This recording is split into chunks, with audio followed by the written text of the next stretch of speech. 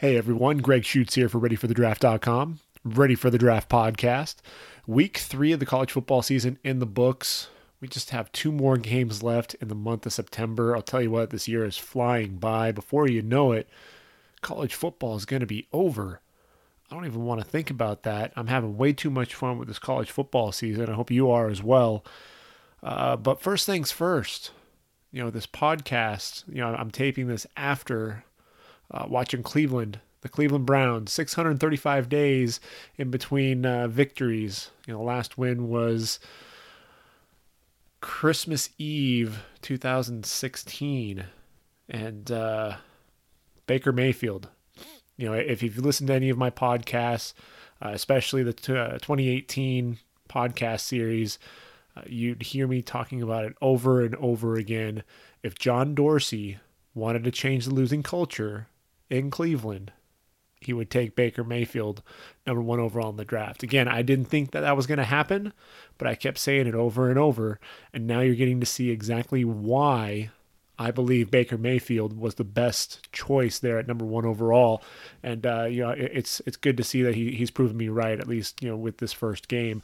Came into the game down 14-0, just under 2 minutes to play in the first half, and they wind up kicking a field goal, and Browns ultimately end up pulling out the win, 21-17. It was 17-23 for 201 yard, no touchdowns, but also no picks. Did catch a 2-point conversion on the Philly special. If that looked familiar for you Sooner fans, we did see that against Georgia in the playoff when Baker Mayfield caught the pass around end. But Baker Mayfield, you saw some of that swagger. He's got this little run that he does after touchdowns and gets his arms waving, knees high, kind of that high knees going. And you saw a little bit of that in the game already, coming from this rookie. And I'll tell you what, for those of you that are in Cleveland, just expect to see more and more of that swagger as the confidence continues to grow with Baker Mayfield. The accuracy, the broadcast, Joe Buck and Troy Aikman were talking about the accuracy, and that's something that you saw there at OU. Sooner fans are very used to seeing Baker Mayfield fitting passes into tight windows.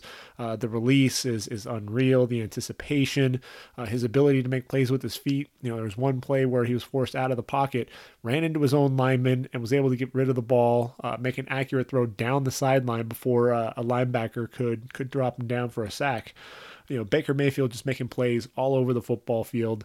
And, to me, he absolutely outplayed Sam Darnold, who definitely looked like a rookie in that game. But Baker Mayfield looked like a 10-year vet, just with the way that he was playing out there. And he's one of those guys, come on, you can't count him out. The 2-time walk-on always ended up being the backup, and he said it best on the broadcast after the game, that he's always having to be prepared. He had to be prepared. At Texas Tech, had to be prepared at OU. Now the same thing with the Browns, and I think Cleveland's got the right mindset. I think they've got the right guy at the helm. John Dorsey, bravo. He's got, Jannard Avery rushing the passer at the linebacker position, one of the guys that I have in my 2018 all shoots team. Myles Garrett's coming off the edge. That defense is looking really tough. Denzel Ward, you know what? I gave that pick a hard time because I thought that Bradley Chubb, pair him with Myles Garrett and you'd really see a pass rush to be reckoned with. But man, they're able to do that without him. You saw Trevin Coney making plays. Larry Ogunjobi. That's a name to make sure that you keep an eye out for, because Ogunjobi's starting to make a name for himself. Joe Schobert making plays. But yeah, Denzel Ward. That strip that he had. Just taking the ball away from Robbie Anderson. He's starting to really make a name for himself, and he's showing that John Dorsey knew what he was doing when he took Denzel Ward with the number 4 overall pick. They needed a playmaker at the cornerback position, and they went out and got one in Denzel Ward. So hats off to the Browns. Again, first win in 635 games or 635 days. Excuse me, but Hugh Jackson, definitely happy for him, and the Cleveland Browns organization. So, with that, we start to get into the college football season, and week 3. After the games, I got through another 13 games, so that puts me at 51 total games, pretty much from beginning to end. If there were any blowouts, I made sure that once the ones were pretty much out of the game, that's usually when I turned off. But for the most part, just about beginning to end, 51 total games, that adds up to 72 teams. To this point, I'm looking at a few games this weekend. We'll talk about them. I've got another 9 teams that hopefully I'll get to take a look at. Tulsa and Temple played tonight. 31-17 outcome there. Temple Owls getting the win, putting them up to 2-2 now on the year. Tomorrow, the Fighting Illini, haven't gotten to see them play under Lovie Smith. They have to play Penn State. And then over the weekend, on Saturday, Akron, the Zips, and the Zips are a team that I'm actually really looking forward to. You've got a couple of linebackers and Ulysses Gilbert, the third, a guy who makes plays all over the football field. I really am looking forward to seeing him play. Jamal Davis, the outside linebacker who likes to get after the quarterback, and then Kyron Brown, their cornerback. He's a big guy out there. He's a 6'1" cornerback who looks like he has some NFL potential. They're taking on on Iowa State, so that's going to be an interesting game. I want to see what that linebacking core is going to be able to do with David Montgomery. Clemson taking on Georgia Tech. Haven't gotten to see Georgia Tech play. Really want to see what that front four, what it looks like against Georgia Tech's rushing offense. I'm really curious to see what Cleveland Farrell, Austin Bryant, what they're going to be able to do setting the edge, and then on the inside, what are we going to see out of Christian Wilkins and Dexter Lawrence. Mississippi State and Kentucky. Kentucky beat Florida for the first time in 31 years. And, Mississippi State, all that talent on the defensive side of the football, really looking forward to seeing, Jeffrey Simmons and Montez Sweat take on Benny Snell. Now, if you don't know who Benny Snell is, definitely tune into that Kentucky-Mississippi State game this weekend. Benny Snell is one of the more underrated running backs. Big guy. He's 5'11", 223 pounds, I believe, just, off the top of my head. Junior back. And, he's going to rush for over 1,000 yards again this season. Had 1,300 a season ago, and I really don't think that he's getting credit on the national scene that he deserves. And so he's someone that I think if he has a good game against Mississippi State, people will have to start talking about him. And especially now that Rodney Anderson is no longer in the discussion at the running back position, unfortunately, with that knee injury, that allow someone like Snell to sneak into the talk as one of the top running backs for the draft. Florida, speaking of the Gators, they take on Tennessee. Be curious to see what Florida brings. Dan Mullen there at the helm. Air Force, the Air Force Academy, they're taking on Utah State, so I'll make sure to tune into that. And then Eastern Michigan, they get a big win against Purdue. Now they're going to be taking on San Diego State, the Aztecs, who took on Arizona State a week ago, took them out. So, that's going to be another 9 teams that I haven't gotten to see just yet. So that'll put me up to 81 total teams in just 4 weeks of college football action. So, you figure, with 130 FBS programs, my goal to get through, watching at least one game from beginning to end for every FBS team, I think I'm well on my way to making that happen. So, without further ado, let's go ahead. Let's get into this college football week 3. Take a look at the week that was. I would be remiss if I didn't get a chance to talk about Ohio State. I didn't get a chance to watch that game just yet. I have it recorded. Ohio State getting the win over TCU, 40 to 28. But the big story there is Nick Bosa. Nick Bosa to me is the guy. That's the number 1 overall pick. He's proven to be unblockable. His 4 sacks among the top in the country already so far this season. 6'4", 270 pounds, and he went down to injury in the third quarter. Had already I think it was five tackles and a sack on the day when he went down. It was early on in the third quarter. They called it a core injury and core muscle injury, and had to have surgery on that. So he's out for this week's game. They take on Penn State in a week. So the question is going to be where's Nick Bosa going to be? What's his health going to look like? So Ohio State, up front, you're going to have Draymond Jones, who's really going to be featured. He's going to be seeing a lot more double teams. I think that's one of the things that Ohio State had the luxury of is when you have Nick Bosa and Draymond Jones, you're not going to be able to really double up both of them. If you're doing that, then you're going to have some problems because Ohio State has some talent up front, besides the two of them. But you're definitely going to be seeing some of the younger guys, having to step up. Jayshon Cornell, Chase Young, Jonathan Cooper, getting to play. And they're going to have to get after the quarterback, a little bit more. But I think the thing that I'm just bummed about is any chance that you have a guy as special as Nick Bosa, you have a finite number of games that a college player gets to play in, wearing, in this case, the garnet and gray there for Ohio State. And, whether you're a Buckeye fan or not, I'm a Nick Bosa fan. I enjoy watching him play. The hand usage is just incredible. The explosion off the ball. He's always making plays, always in the backfield, a motor that never quits.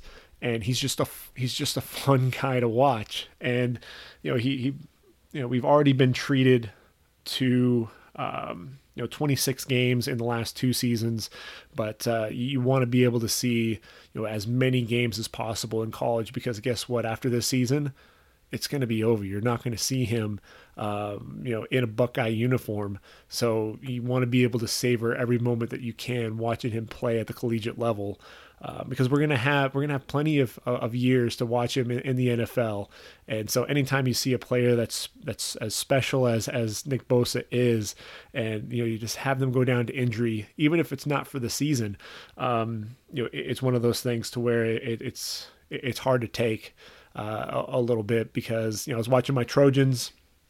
We'll talk about them here in a little bit, but they went down hard, crashed and burned against Texas, and at the same time I walk into the other room and I see Nick Bosa on the ground, and I was pretty bummed. I'm looking forward to watching him play. Hopefully this injury won't be out too long. Urban Meyer and company not really mum's the word on his timetable for a return, but here's to Nick Bosa on a speedy recovery.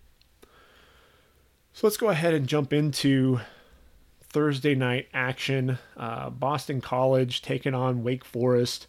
They're in Winston-Salem. Game got moved up. It was really weird. The game started, I think, at 4:00 Central.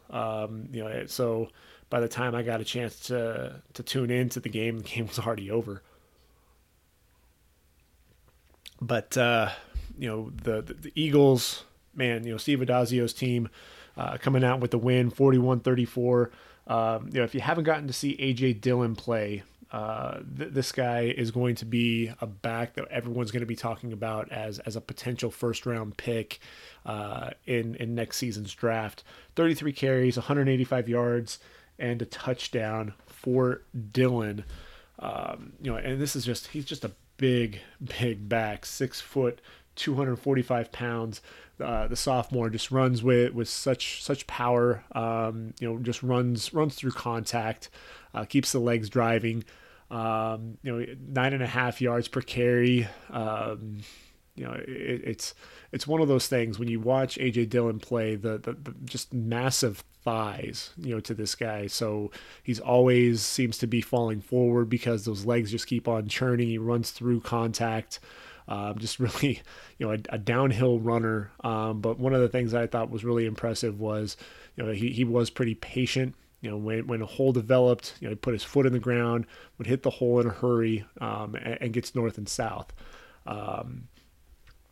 Dillon, to me, I really want to see what he can do, against some of the top defenses there in the ACC.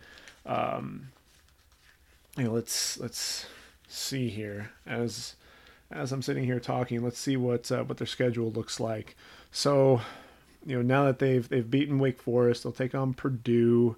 They'll get to play NC State, Miami. So really, it's towards the end of the season. October 26th against Miami. They'll take on that Hurricane defense. November 3rd at Virginia Tech. The showdown against Ricky Walker, a young athletic defense there for the Hokies. Bud Foster, what's he going to be able to do to try to scheme against AJ Dillon? And then Clemson. November 10th. It's a home game. So they'll be playing there at home, and in Chestnut Hill at Alumni Stadium. I'm going to be definitely tuning into that game. BC, they've got a mobile quarterback, and that's something that Clemson can struggle with at times. But when you have a guy who was throwing the ball so well. Anthony Brown, threw for 304 yards and 5 touchdown passes in the game. Showed an ability to, escape the pocket, throw well on the run, play action, getting the ball deep. Had a speedster there on the outside, Jeff Smith.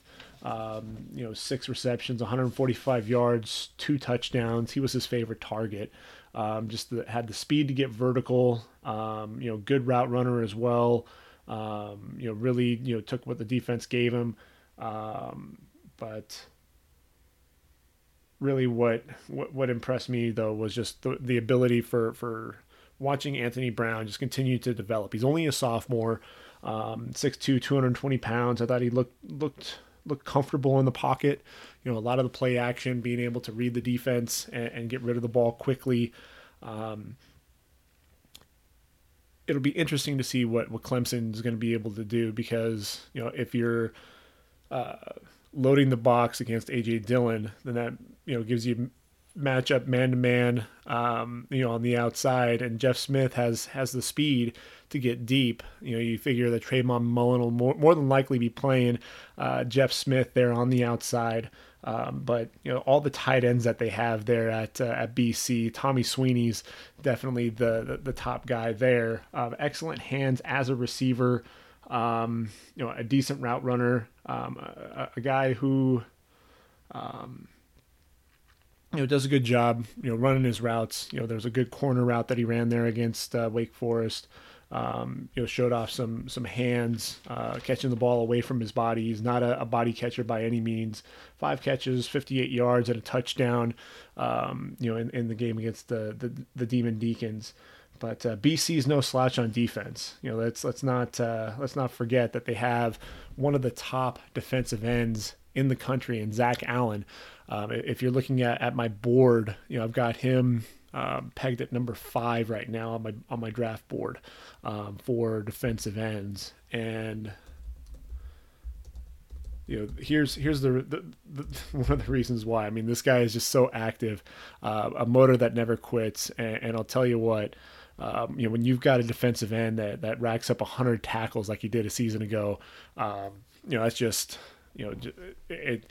it's astonishing what type of production you get out of Zach Allen. 6'5", 285 pounds, but he's able to play both with his hand in the ground and can also stand up and rush the passer off the edge. Uses his hands very well to get off blocks, gets up the field in a hurry. uses that excellent length to his advantage. I think he does a really good job being able to keep, you know, offensive linemen off of him. He's able to get off blocks easily. Very violent hands. It's one of the things that I noticed. Not only is he providing a really good punch at the point of attack, but also able to quickly get the offensive lineman's hands off of him. Uses that slap move a lot of times to get defenders off of him. And the effort, nonstop effort. Another guy with a motor that never quits. In addition to the quick get off and all the athleticism, just that motor.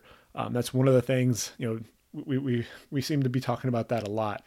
We talked about Nick Bosa with the effort. We talked about Ed Oliver with the effort, and Zach Allen's just another guy. He chased Matt Colburn, the running back there for Wake Forest, 35 yards all the way down the field, to be around the football when he went down.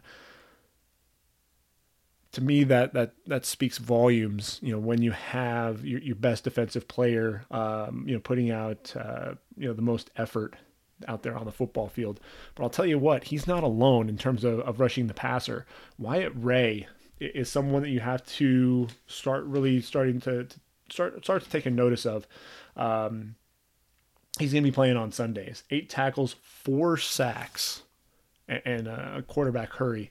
6'3", 255 pounds. There was a stunt, and he looped around, shot inside through the gap all the way to the quarterback. Chased him out of the pocket.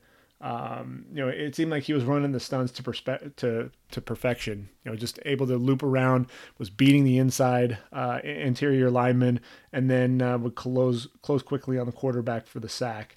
I thought he did a really good job collapsing down on the zone read. But the problem with him is sometimes he'll lose contain, and the quarterback, Sam Hartman, was able to go ahead and get outside, for a bit on him. But gosh, I'm looking at my notes and it keeps talking about all the stunts. He was coming around the speed to quickly get around the, to loop around, to get around inside, and then just run by the blockers to get in and affect the passer. To me, Wyatt Ray, another guy, he embodies the effort that you see from Zach Allen. Lucas Dennis, the safety, 5'11", 185 pounds. I hadn't really gotten to see a whole lot of his play, over the last couple of years, but he's a guy who just a season ago, 7 interceptions, another 10 pass breakups, also 83 tackles, so very active. The ball skills are evident. You see him out there, making quick breaks on the football. He's a very sure tackler in the open field, but he's also going to look for the big hit as well. He's a guy that you want to have back there patrolling the defense on the back end. If I'm looking at my current draft board, I have Lucas Dennis sitting in my top 5. Right now at number 4, he's one of those guys right there with J.R. Reed, Taylor Rapp, J.R. Reed of Georgia, Taylor Rapp of Washington, Jaquan Johnson of Miami, right there, right in the middle. I think right now, Deontay Thompson of Alabama, Jonathan Abram of Mississippi State, and Chauncey Gardner-Johnson out of Florida. I think those are the 3 that have kind of set themselves apart.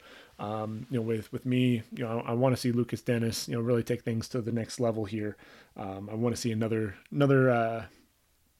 season like we had in 2017 out of Lucas Dennis. Let's see, who else can we talk about here? Connor Strahan, he's one of those guys who's just a ball hawk, a guy who's just mean, nasty, 15 tackles, and a half tackle for loss on the day. He reminds you a lot of Luke Kuechly, just from the fact that, if you want to know, and I talk about this a lot about Luke Kuechly, if you want to know where the football is going to be, just watch Luke. because he's not running to where the football is right now. He's running to where the football is going to be, and he's going to beat the ball to that spot.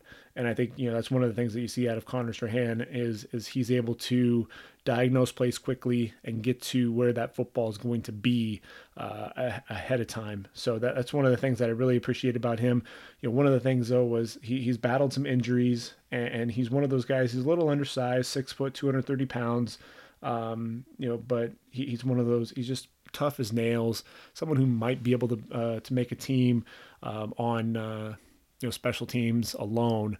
I look at Tyler Matakevich, who was one of my favorite players coming out of Temple. Man, over 100 tackles in each of his 4 seasons there. And he's been a special teams ace there for Pittsburgh, and now getting some time, with the unfortunate injury to Ryan Shazier. He and John Bostic taking over that inside linebacker spot next to Vince Williams. I think Connor Strahan could potentially carve out a little niche like Matakevich has been able to do. Will Harris, the safety, 6'2", 210 pounds. He closes very well on the football. I think he does a really good job. Really good job, making a break on the football. Breaks quickly, reads the quarterback's eyes, diagnoses the play, gets downhill in a hurry. He's somebody to watch at the safety position. Could be creeping up some draft boards before long. If you look at Wake Forest defensively, and really, before we go to Wake Forest on the defensive side of the football, Hamp Cheevers is a name that you'll have to start getting used to for next year's draft. 5'10", 185 pounds, but the junior, I thought, showed off some pretty good instincts and ball skills. He's someone who can elevate and high point the football.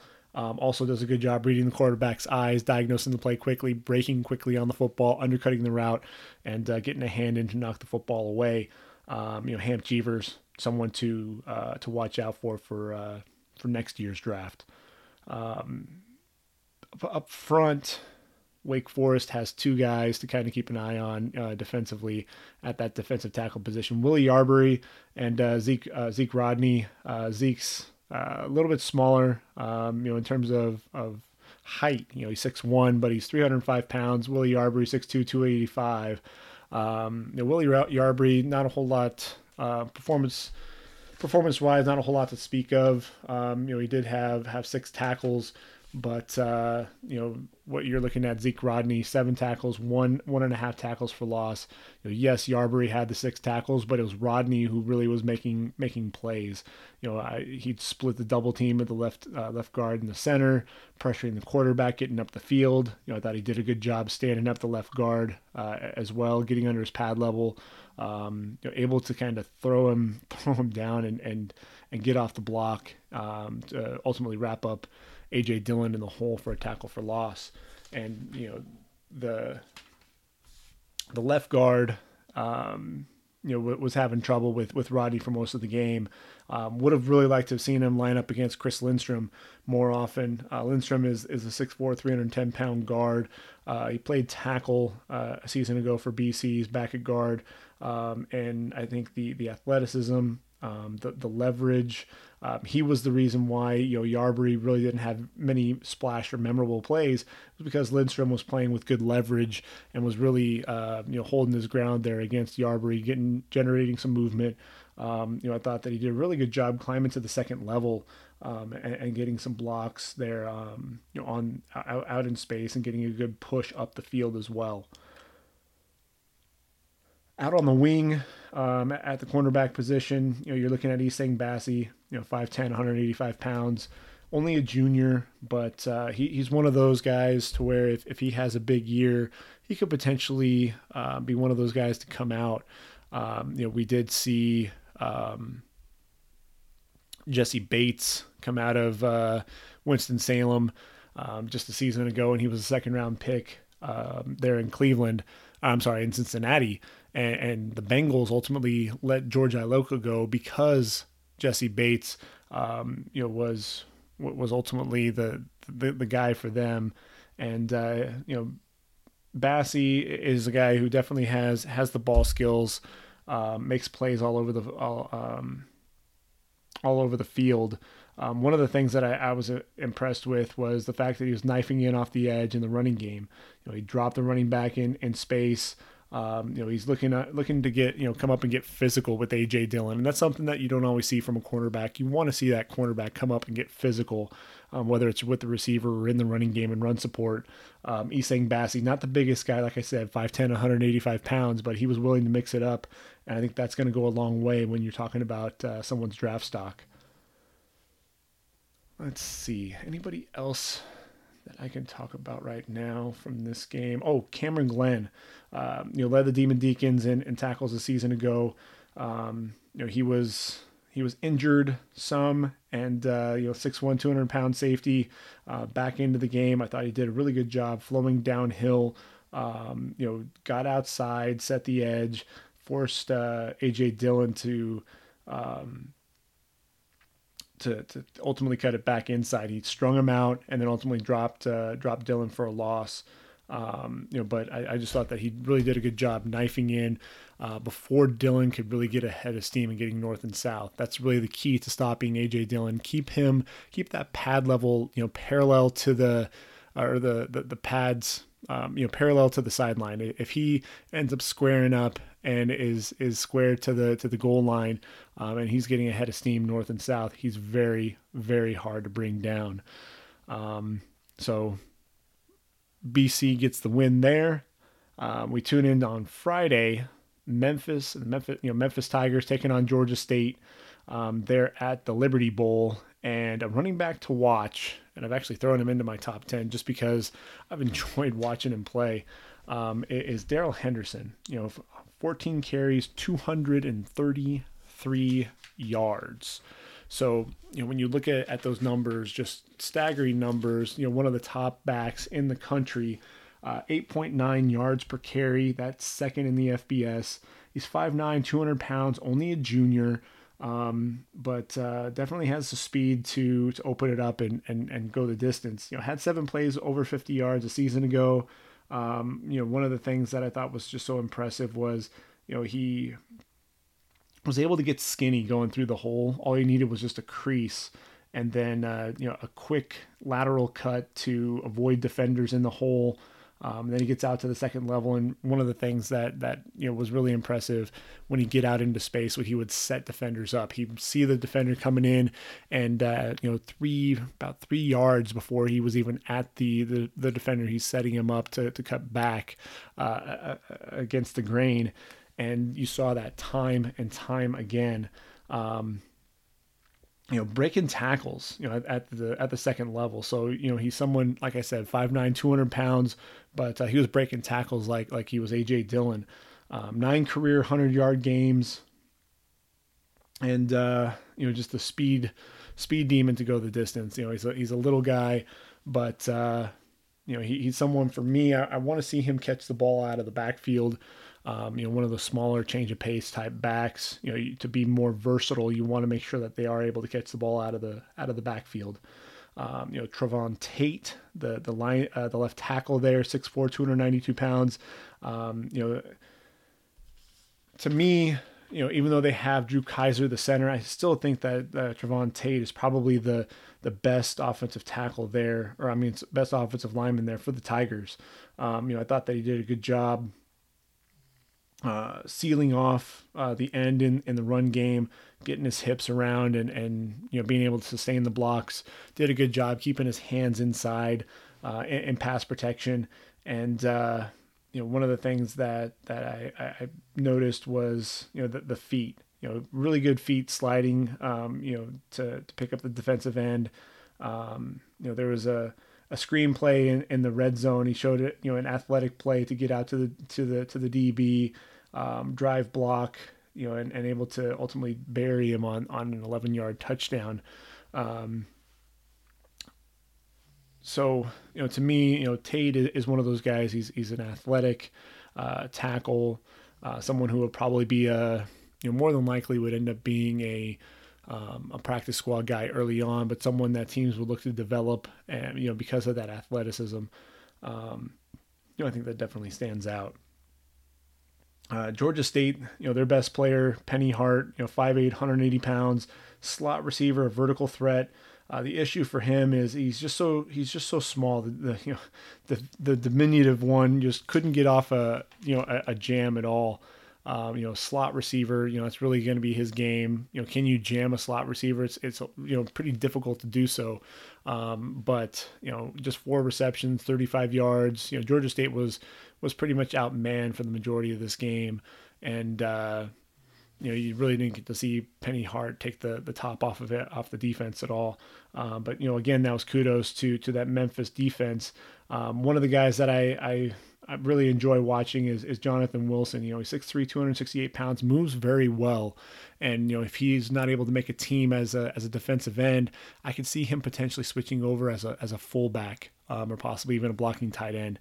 Just a really good athlete.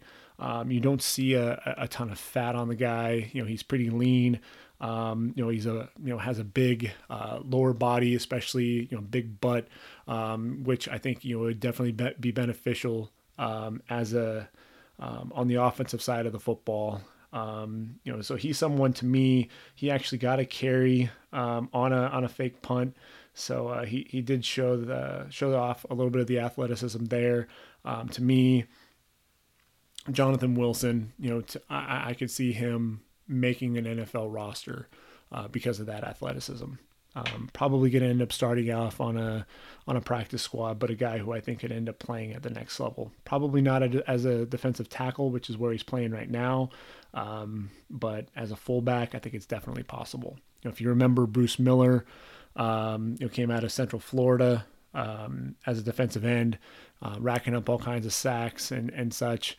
Was a little undersized to play up on the line, but they converted him to a fullback there in San Francisco, and played a couple of decent seasons there for the 49ers. Really kind of a surprise guy there for the 49ers, but that's one of the things that I see for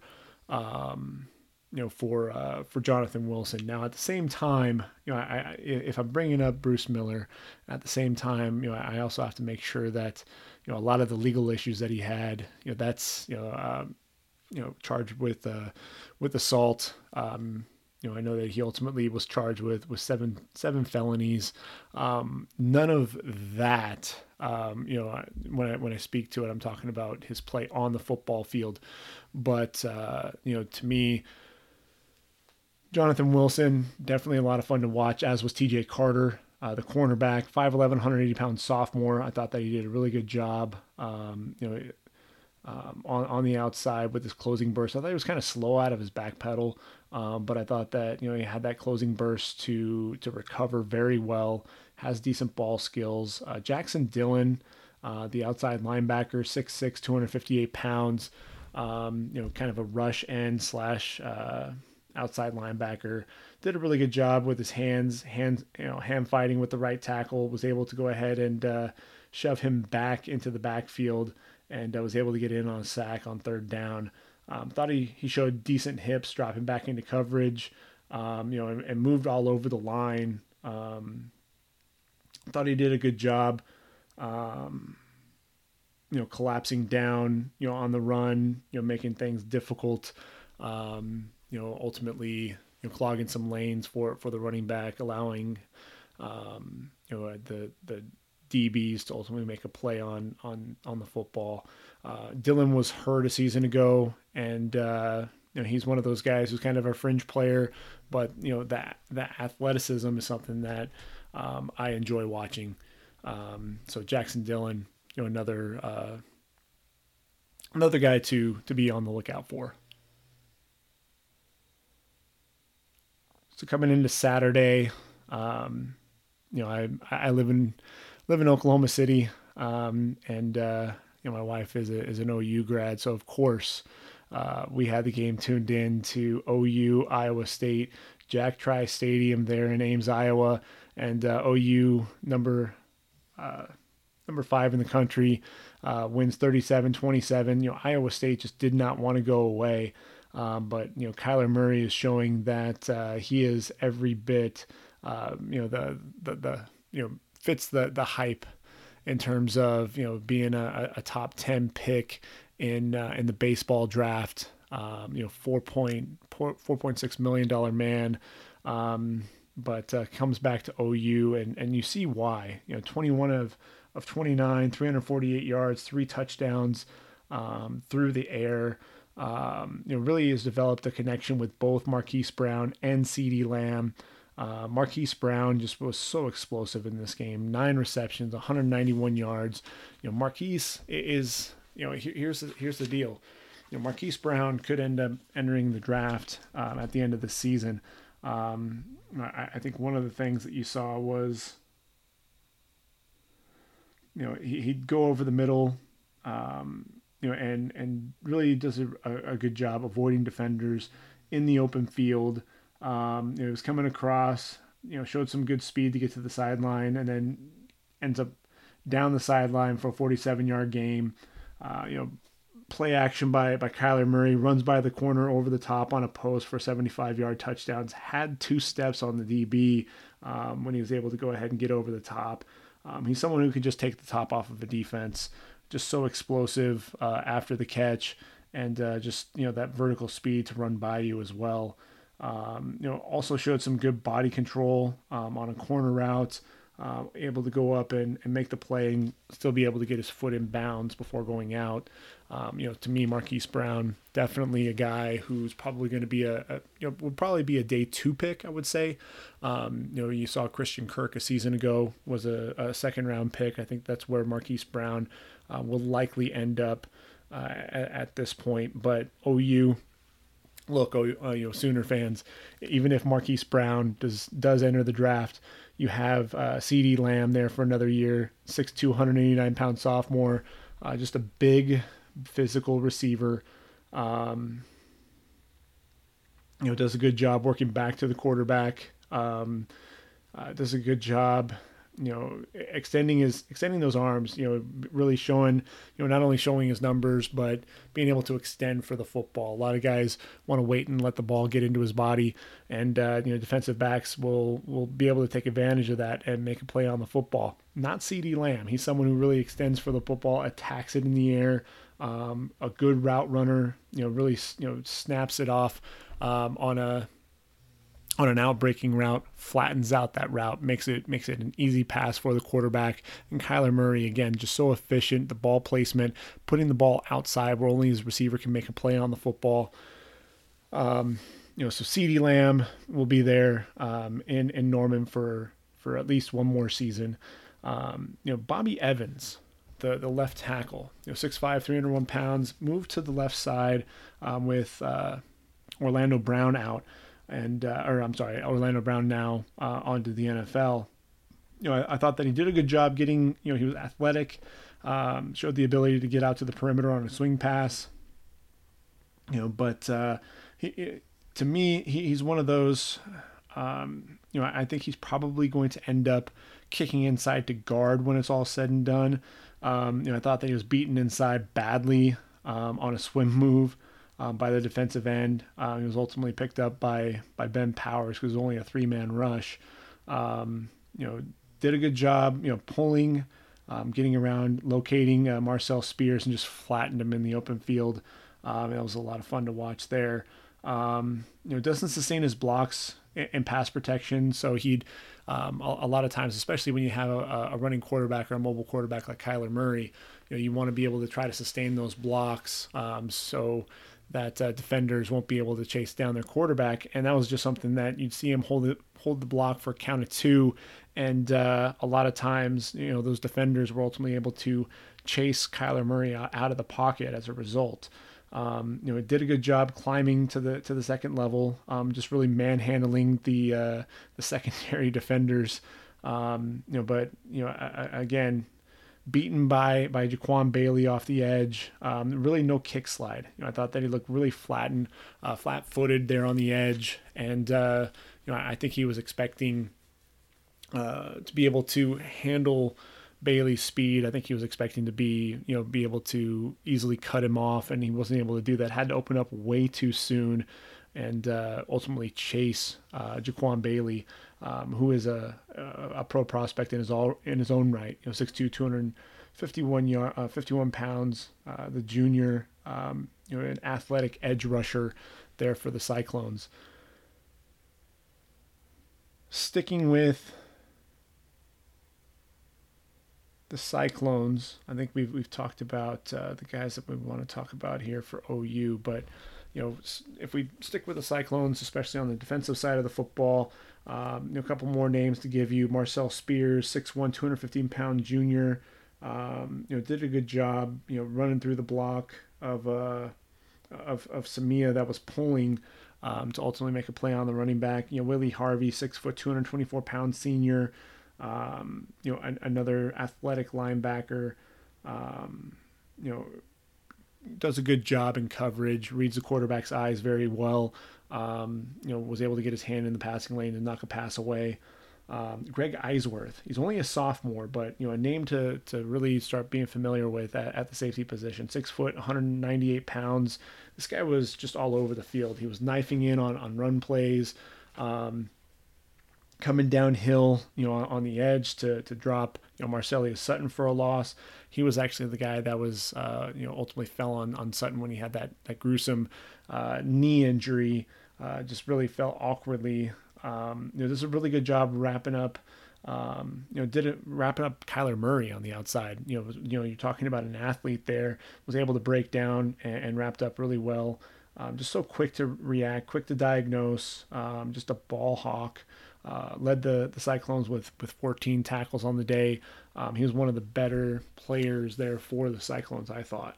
And then, the two offensive players that we have to make sure that we talk about. First of all, David Montgomery, 5'11", 216 pounds. I thought, he showed some pretty good speed on the outside before lowering his pads to finish his run. It was a 16-yard gain. This is a guy who runs very well behind his pads, keeps those legs churning, and he's somebody who just always seems to be following forward. You don't see him getting driven back at all. It's because he does run with with a low center of gravity, that low pad level, and those big thick legs.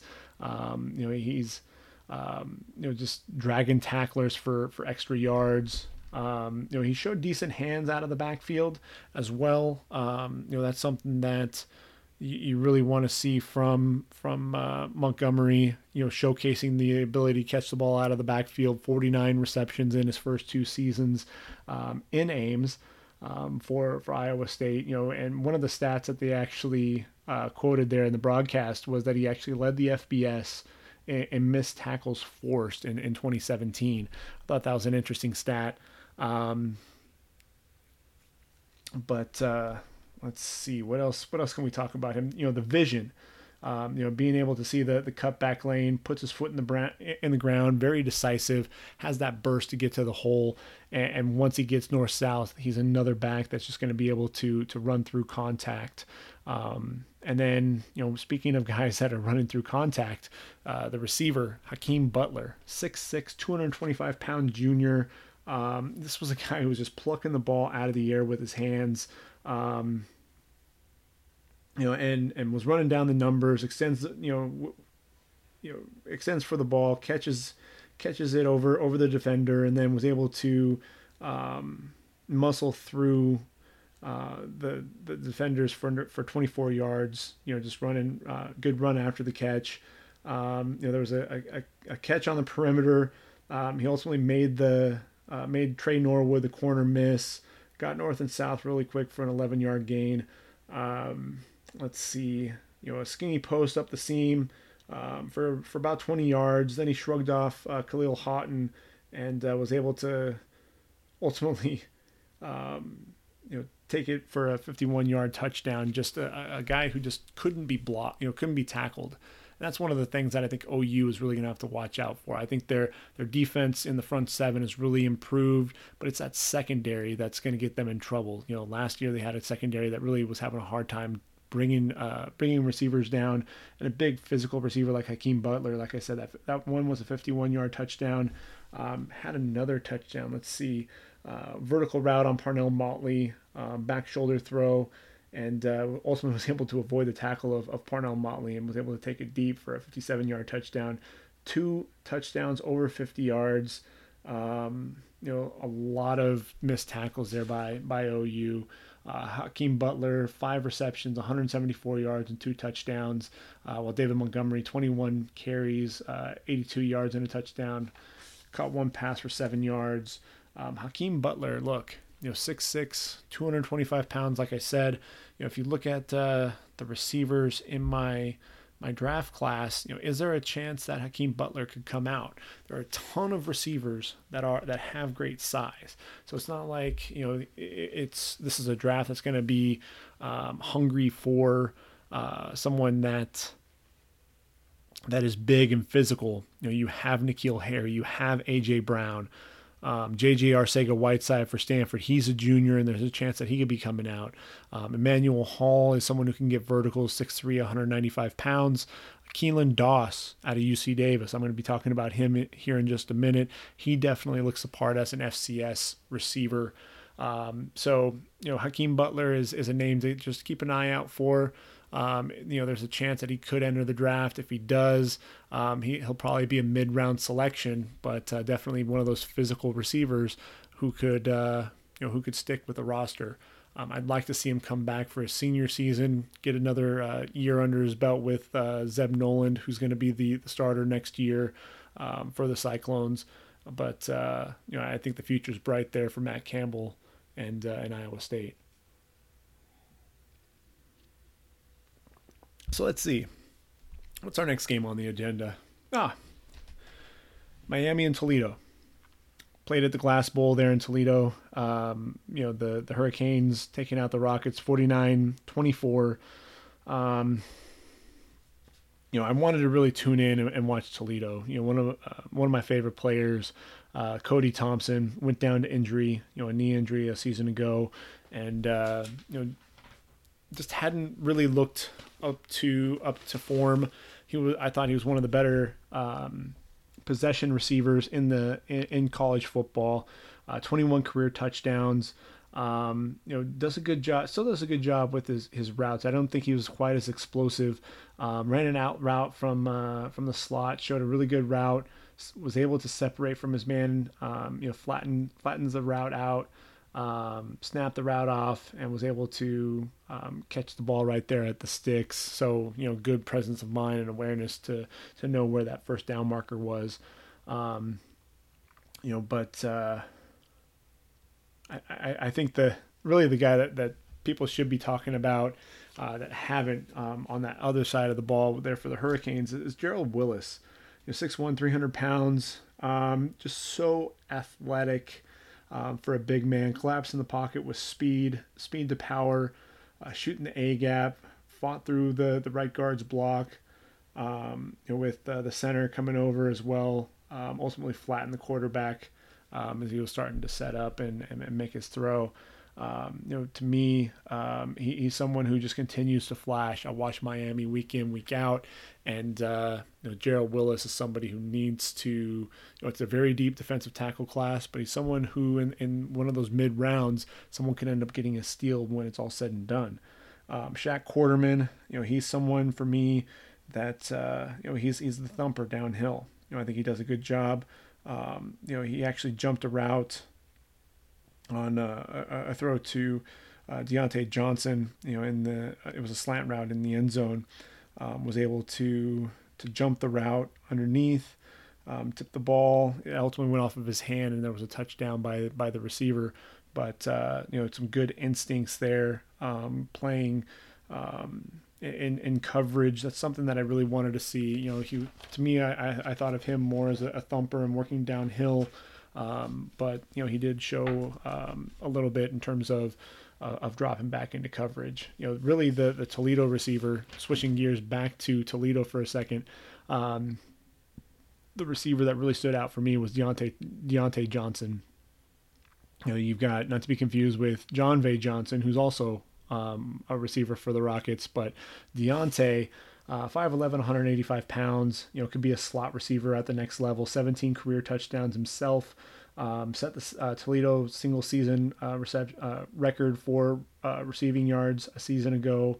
Has good speed. Does a good job tracking the ball. over his shoulder. Making play on the football. Can get vertical as well. But like I said, I think he'd be a good slot receiver at the next level. Somebody who probably looking at about fifth, sixth round, possibly fall to the seventh. But definitely someone who I think is worthy of being drafted there in the later rounds. Joe Jackson, one of the things that I noticed watching him play this week, and I have kind of moved him down on my board just a little bit, was just the lack of explosive speed. At that defensive end position, I thought that a lot of plays he looked like he was just getting blocked way too easily. He did have 14 sacks and 21 tackles for loss coming into the season, and really what I think is he plays with excellent power and strength at the point of attack. He extends his arms and puts his hands into the right tackle's chest to drive him all the way back into the quarterback. So again, that speed to power, being able to really manhandle the offensive line to ultimately make plays. But he does lack the ideal speed off the edge. So, if you're talking about using your speed or using your power, you're going to have to make sure that you also have a little bit of that burst coming off the edge. And I just don't know if he does have that burst, to really be a guy that's going to be effective off the edge, play in and play out. So those were the players that I thought stood out for me watching the Hurricanes and Toledo. Syracuse, Florida State, Willie Taggart's crew, really in trouble. And if you watch Florida State, for me, DeAndre Francois, I think is a decent quarterback. You've got Cam Akers, you've got Jaquez Patrick, but the offensive line struggling mightily. I think Alec Eberle in the center is a pro prospect there at the center position. But when you've got Cam Akers and Jaquez Patrick, and I see them split out on the edge. When you're talking about those guys being out on the perimeter, that's not their game. Their game, especially Jaquez Patrick, is running between the tackles. When they did move him inside between the tackles, he was able to generate some movement in the running game. But I think Taggart doesn't have the personnel at Florida State to run his offense the way he wants to. And rather than adapt and adjust, right now it's kind of fitting a square peg into a round hole. It's just not going to work. So, Syracuse was able to go ahead and capitalize on that. And Eric Dungy, the senior, 6'4", 226 pounds, just 7 of 15 passing, and had 9 carries for 37 yards. Rushed for over 200 yards, just last game. Just really a smart, intelligent player. Did a good job with some of his ball placement, but took a big hit in the second quarter, and ultimately had to turn the game ball over to Tommy DeVito, and the freshman delivered absolutely. Ultimately led the Orange to the victory. Like I said, Jaquez Patrick, he actually showed some decent hands out of the backfield, was able to reach the ball.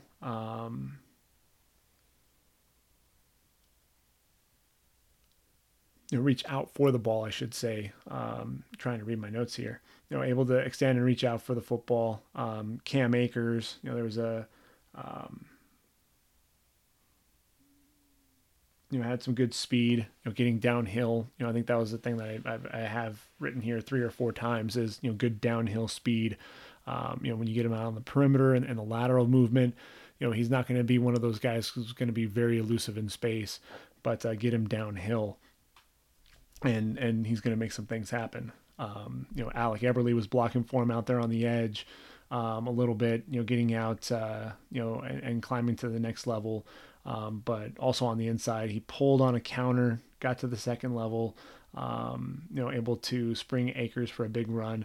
Thought he had active hands as well, able to keep the nose tackle in front of him. That was one of the things, that I was looking for. McKinley Williams no tackles at all. And, the big guy, Chris Slayton, just one tackle in this game. So when you're talking about that, Alec Eberle was doing a good job lining up against Williams and Slayton. It was a lot of the linebacker play that ultimately was killing them, and really both of the tackles struggled, and the guards also had a bit of a challenge as well. But Alec Eberle, to me, I thought was a standout up front. And of course, when we're talking about the defense there for Florida State, you have to talk about Brian Burns. 6'5", he was 218 pounds a season ago, I want to say. He's up to 235 pounds, just so quick off the edge. Gets up the field in a hurry, does a good job reading the quarterback's eyes. If he's not going to be able to get to the quarterback and he can get into the passing lane, he's got such length, the long arms to get the hands up to knock the pass down. Excellent hand usage on the outside. That's one of the things that pass rushers have in common, and Brian Burns definitely has that. It does a good job too, keeping his balance despite the getting a cut block. So I think that also speaks to that athleticism. He's going to be a 3-4 outside linebacker, rushing the quarterback, kind of a Harold Landry type. But Brian Burns has the ability to affect just about every play. So he's a guy that you definitely have to game plan for. Definitely a guy who's worthy of a first round pick. Dontavius Jackson, and a linebacker, 6'3", 228 pounds, only a junior. But he was one of those guys who just seemed to be making plays and was all over the field. 14 tackles, 2 of them going for loss, and just seemed to be getting penetration versus the run, blowing up plays left and right behind the line of scrimmage. He would time things right, shooting through the A gap, just disrupting plays, using his hands really well to be disruptive. Dontavius Jackson, definitely someone who is looked at as one of the leaders on that defense, and a defense who to me is quite young, missing a lot of guys from a season ago, and Dontavius Jackson is going to be one of those guys that Willie Taggart's going to be relying on to help with that defense. Syracuse, we talked about DeVito already, but the receiver, one of my favorites, clearly is becoming a favorite of mine, is Jamal Custis. 4 receptions, 56 yards in the game. Custis is 6'5", 213 pounds, but is a vertical threat. Does an excellent job, with the ball over his shoulder, tracks the ball very well. The issue was, the hands. The hands, he showed some inconsistency catching the football. Ball came right over his shoulder and hit him right in the hand, and the ball just went right through it. But then later on, did haul a pass in over his shoulder, right up the sideline, and showed some good body control, getting his foot in bounds as well. Showed a good speed on the screen to get up the field in a hurry as well. He's one of those guys who I think could be a later round pick, but could end up moving up some draft boards at the combine. I hope he does get an invite, because I'd be curious to see exactly what that 40 is going to run for that 6'5" frame. And then finally, I spoke of him earlier, Chris Slayton, 6'4", 305 pounds. You really had to keep an eye on him, even though he didn't make a ton of plays. He was affecting the game because he was being double teamed. And I thought he did a good job using his hands to beat the double team at times and get to the quarterback, hit him as he throws. As a 3-4 defensive end, showed a good spin move inside on the left tackle. But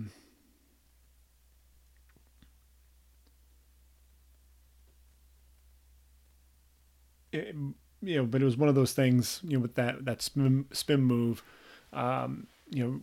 wanted to see him kind of set that up a little bit better. You see some of those pass rushers on the edge, on the outside. If you're going to use that spin move, you might want to start with spin move back inside.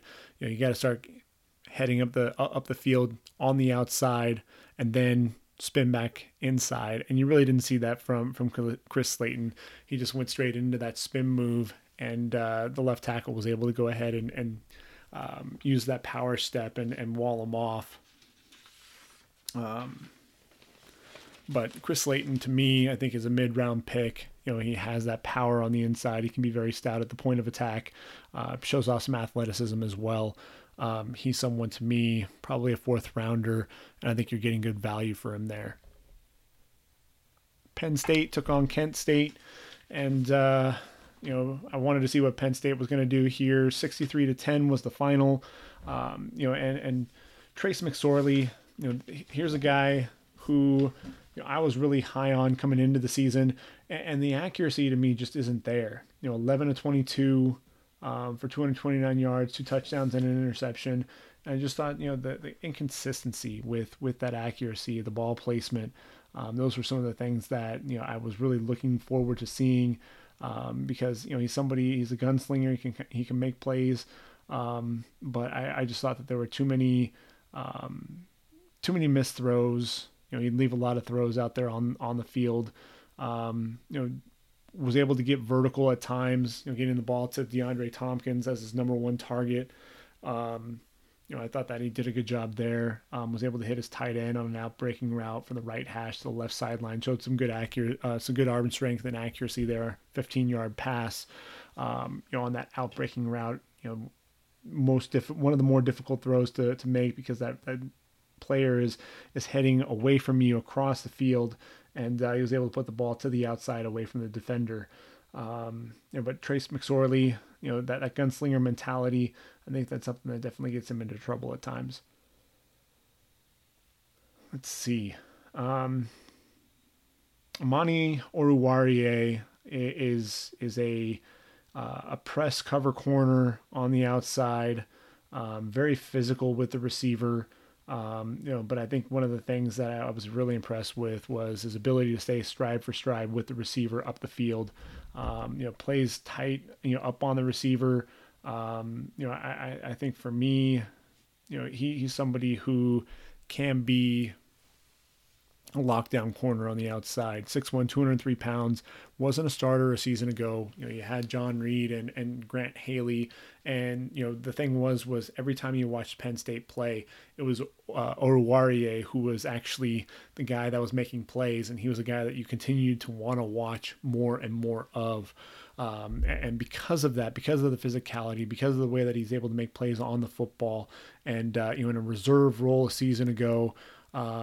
Let's see, Oruwariye, four interceptions and 7 pass breakups, again in a reserve role, played in just 11 games as well. But I have Oruwariye right now, if my computer will work. Really? Let's see if I can get my computer to work.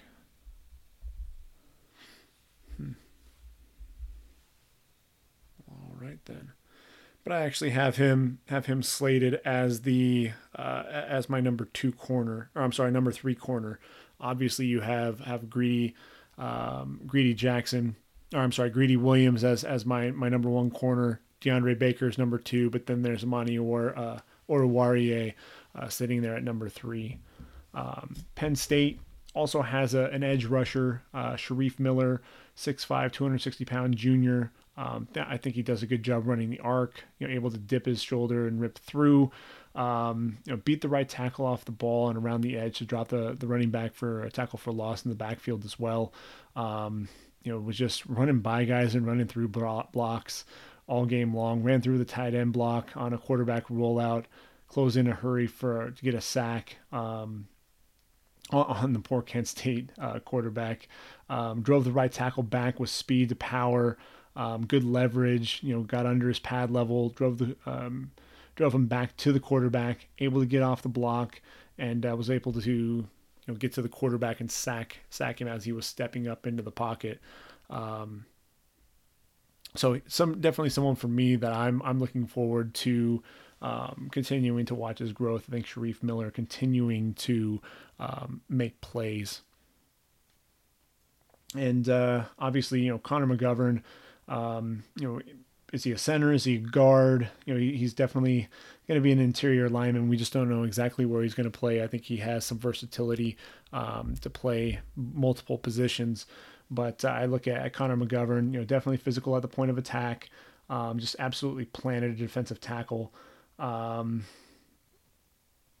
Also has some agility, to be able to, start blocking, block down on the defensive tackle, then climb to the second level, locate the middle linebacker, and then able to seal him off to allow the running back, Miles Sanders, to bust off a big run. So, to me, I think, McGovern, when you're looking at, you're talking about some of the inside, some of the interior linemen, to me, Connor McGovern's one of those guys that you have to be talking about. Only a junior, but someone who I think can step in at the next level and ultimately make an impact.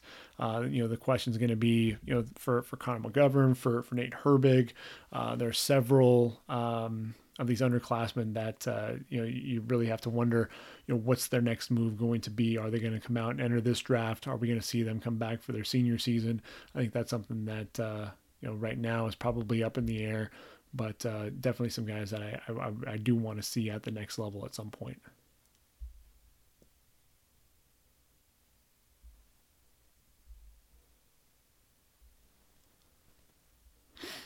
So let's see what else we have here.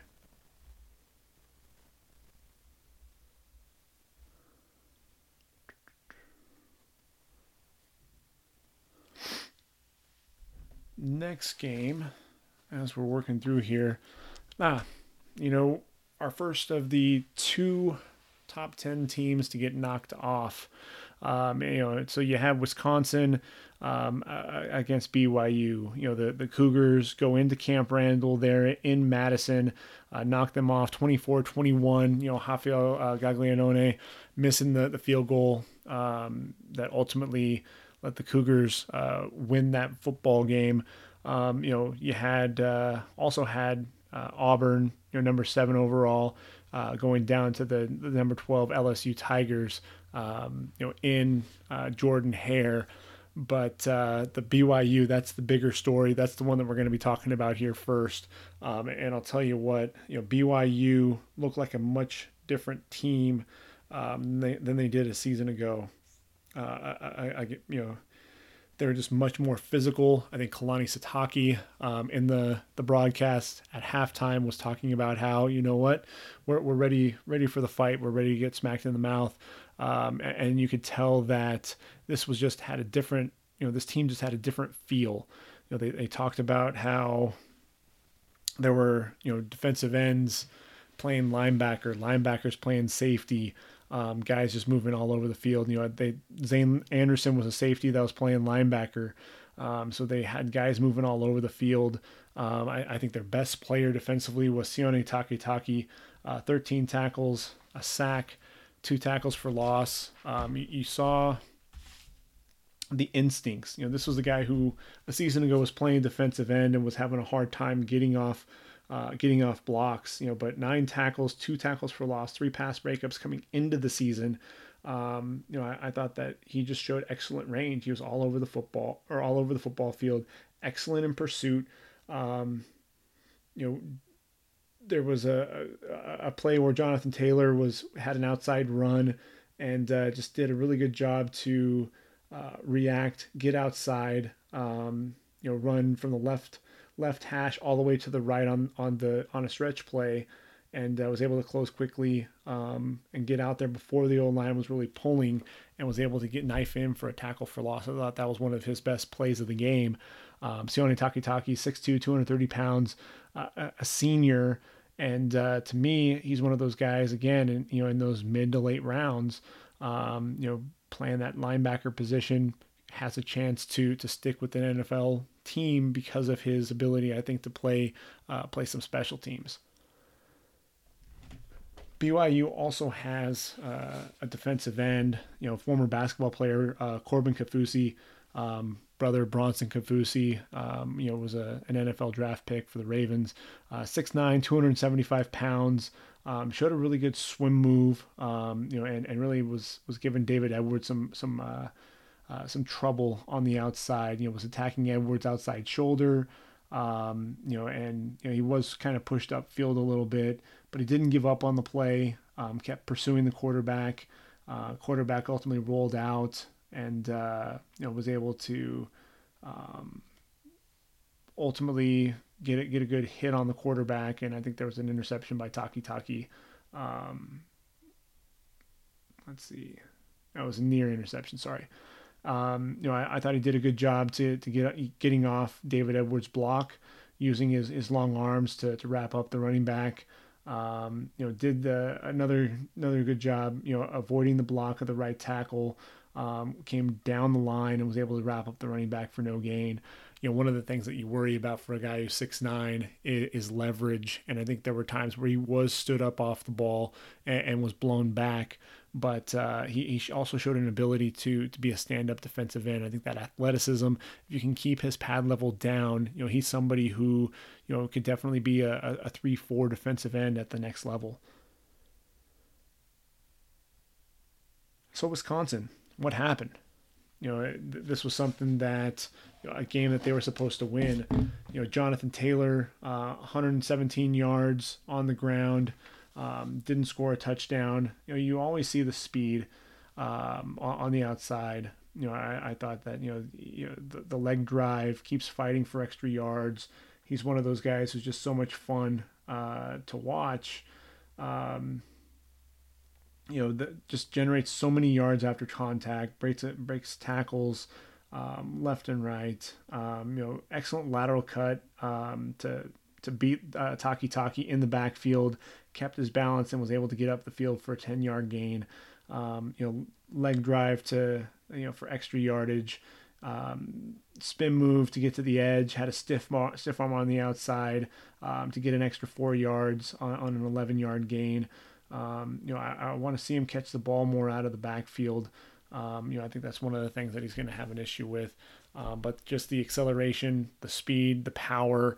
Jonathan Taylor is going to be playing on Sundays, and that's one of the things that I think Wisconsin fans are going to be looking forward to having him there for one more season. But I think Jonathan Taylor is definitely going to be one of those guys that is going to be hearing his name called early in the 2020 draft. 5'11", 225 pounds. Offensively, that offensive line, David Edwards, Bo Benshaw, Tyler Biadasz, and Michael Dieter, all Americans, and the three, you had Edwards, Benshaw, and Biadasz that actually took a series off, and you didn't see them generating quite the push that you would have liked to have seen from them, play in and play out. Just not what we were expecting to see, quite a bit.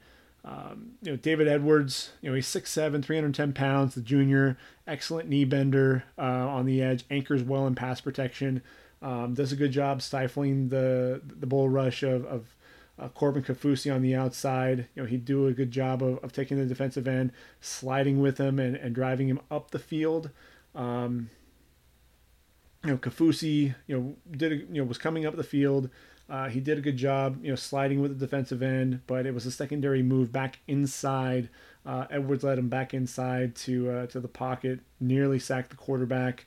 Does a good job absorbing contact, that strike there by the defensive end. I thought he did a good job there, being able to absorb that.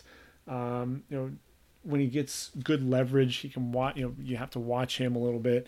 When that pad level gets a little bit too high, he can get overpowered at the point of attack. But when he stays low, especially in that running game, he can generate a ton of movement.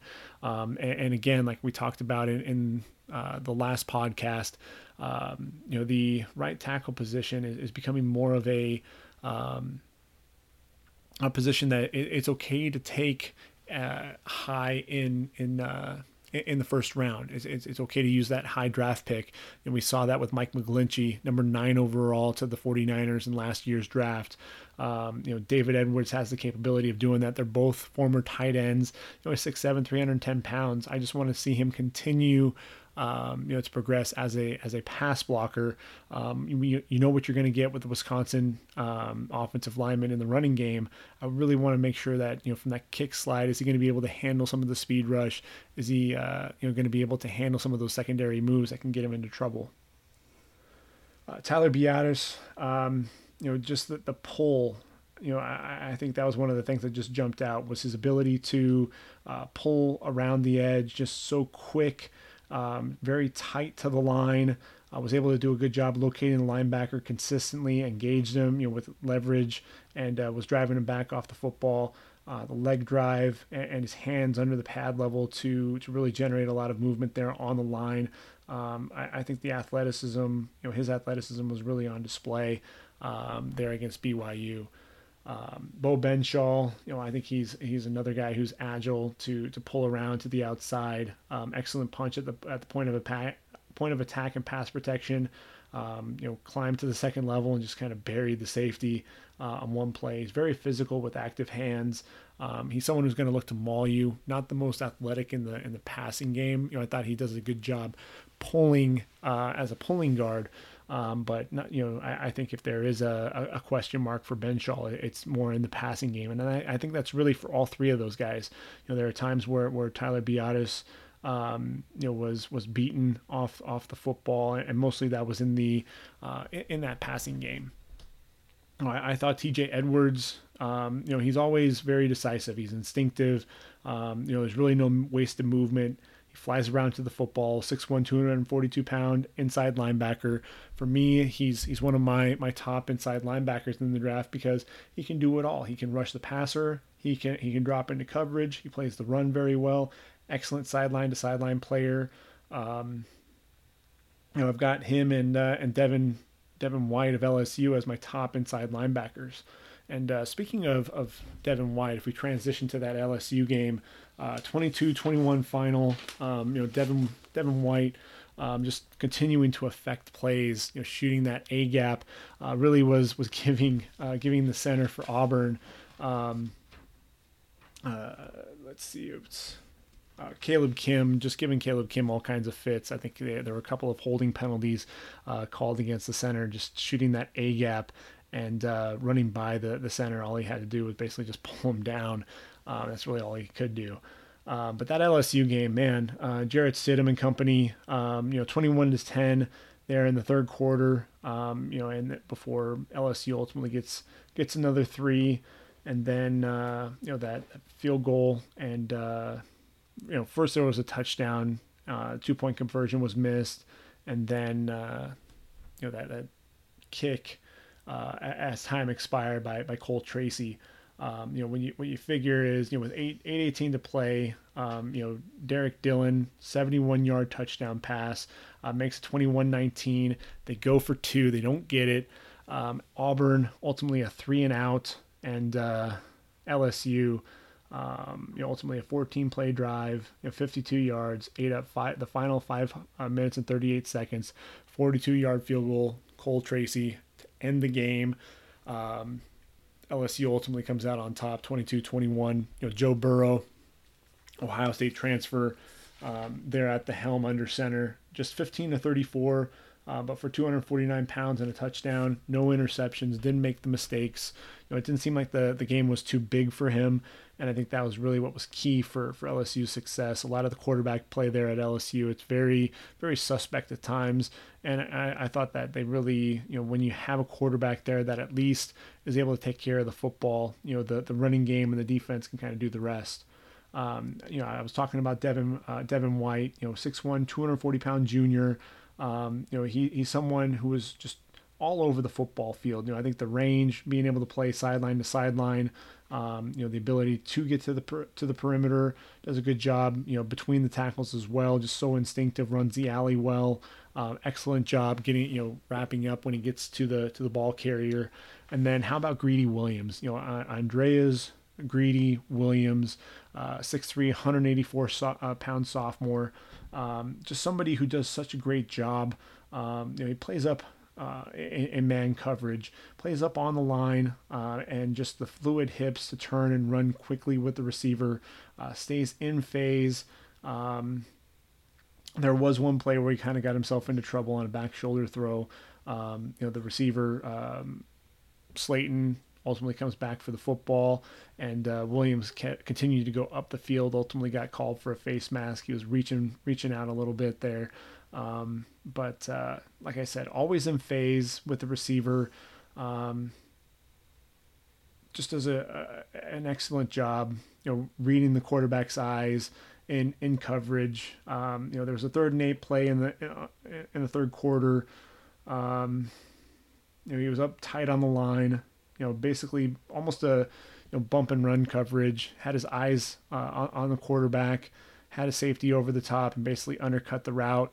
I think they're looking for another back shoulder throw that just wasn't there, and Greedy was able to go ahead and pick that off. That was his 8th interception in his career. Had 6 a season ago, already 2 so far this year. I honestly don't know why teams are continuing to throw in his direction. He's going to make you pay. I'd start attacking Christian Fulton and whoever else is going to be playing that cornerback position opposite him. Grant Delpit, he's not going to be entering the draft this year. He'll be in next year's draft more than likely. 6'3", 203 pound sophomore. Just does a good job coming up and affecting plays both in the running game and in the passing game. He arrives in a hurry, wraps up very well, no yak, yards after catch, 10 tackles on the day. Also had an interception and a pass breakup. Just a ball hawk, always seems to be around the football. He's somebody who I think is going to be one of your top safeties in that 2020 draft.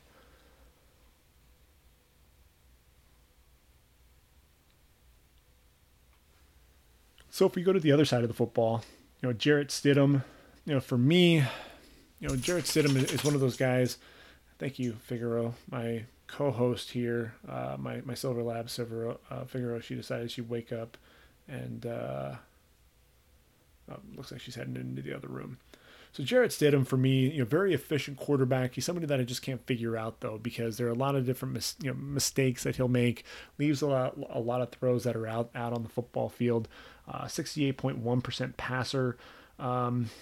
Very athletic, gets out of the pocket. But like I said, some of the throws, he make a great throw on a back shoulder throw on one play, and the next, you would not, it's almost like he didn't see the entire field, wouldn't see, the safety or the cornerback,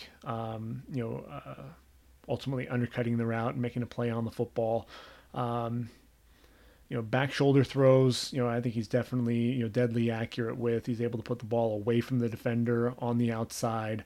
Bootleg, very athletic and, out there in space, able to avoid defenders on the perimeter, get the ball out to his receiver, allow them to make plays.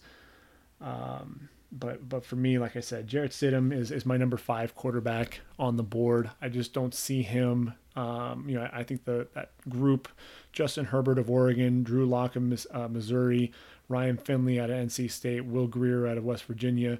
I think that group, whoops, hit the mic.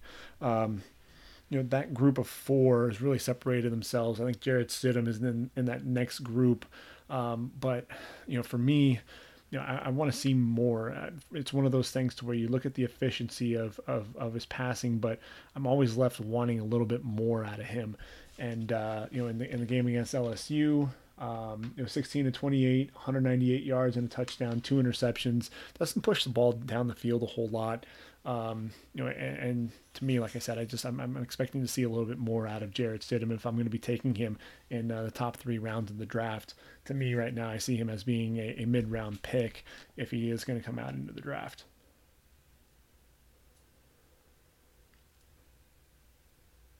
Let's see. Who else can we talk about here?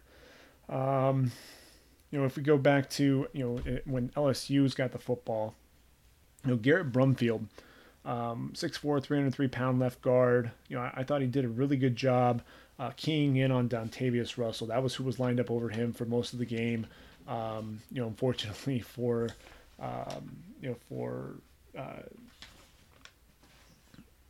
Damian Lewis playing the right guard position.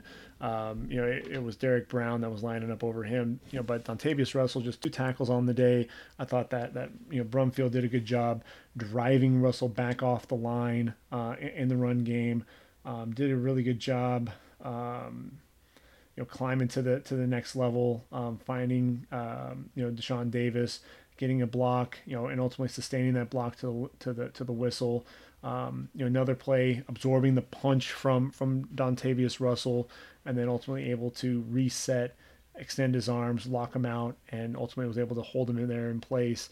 Injured in the first half, ultimately made it back onto the field in the third quarter.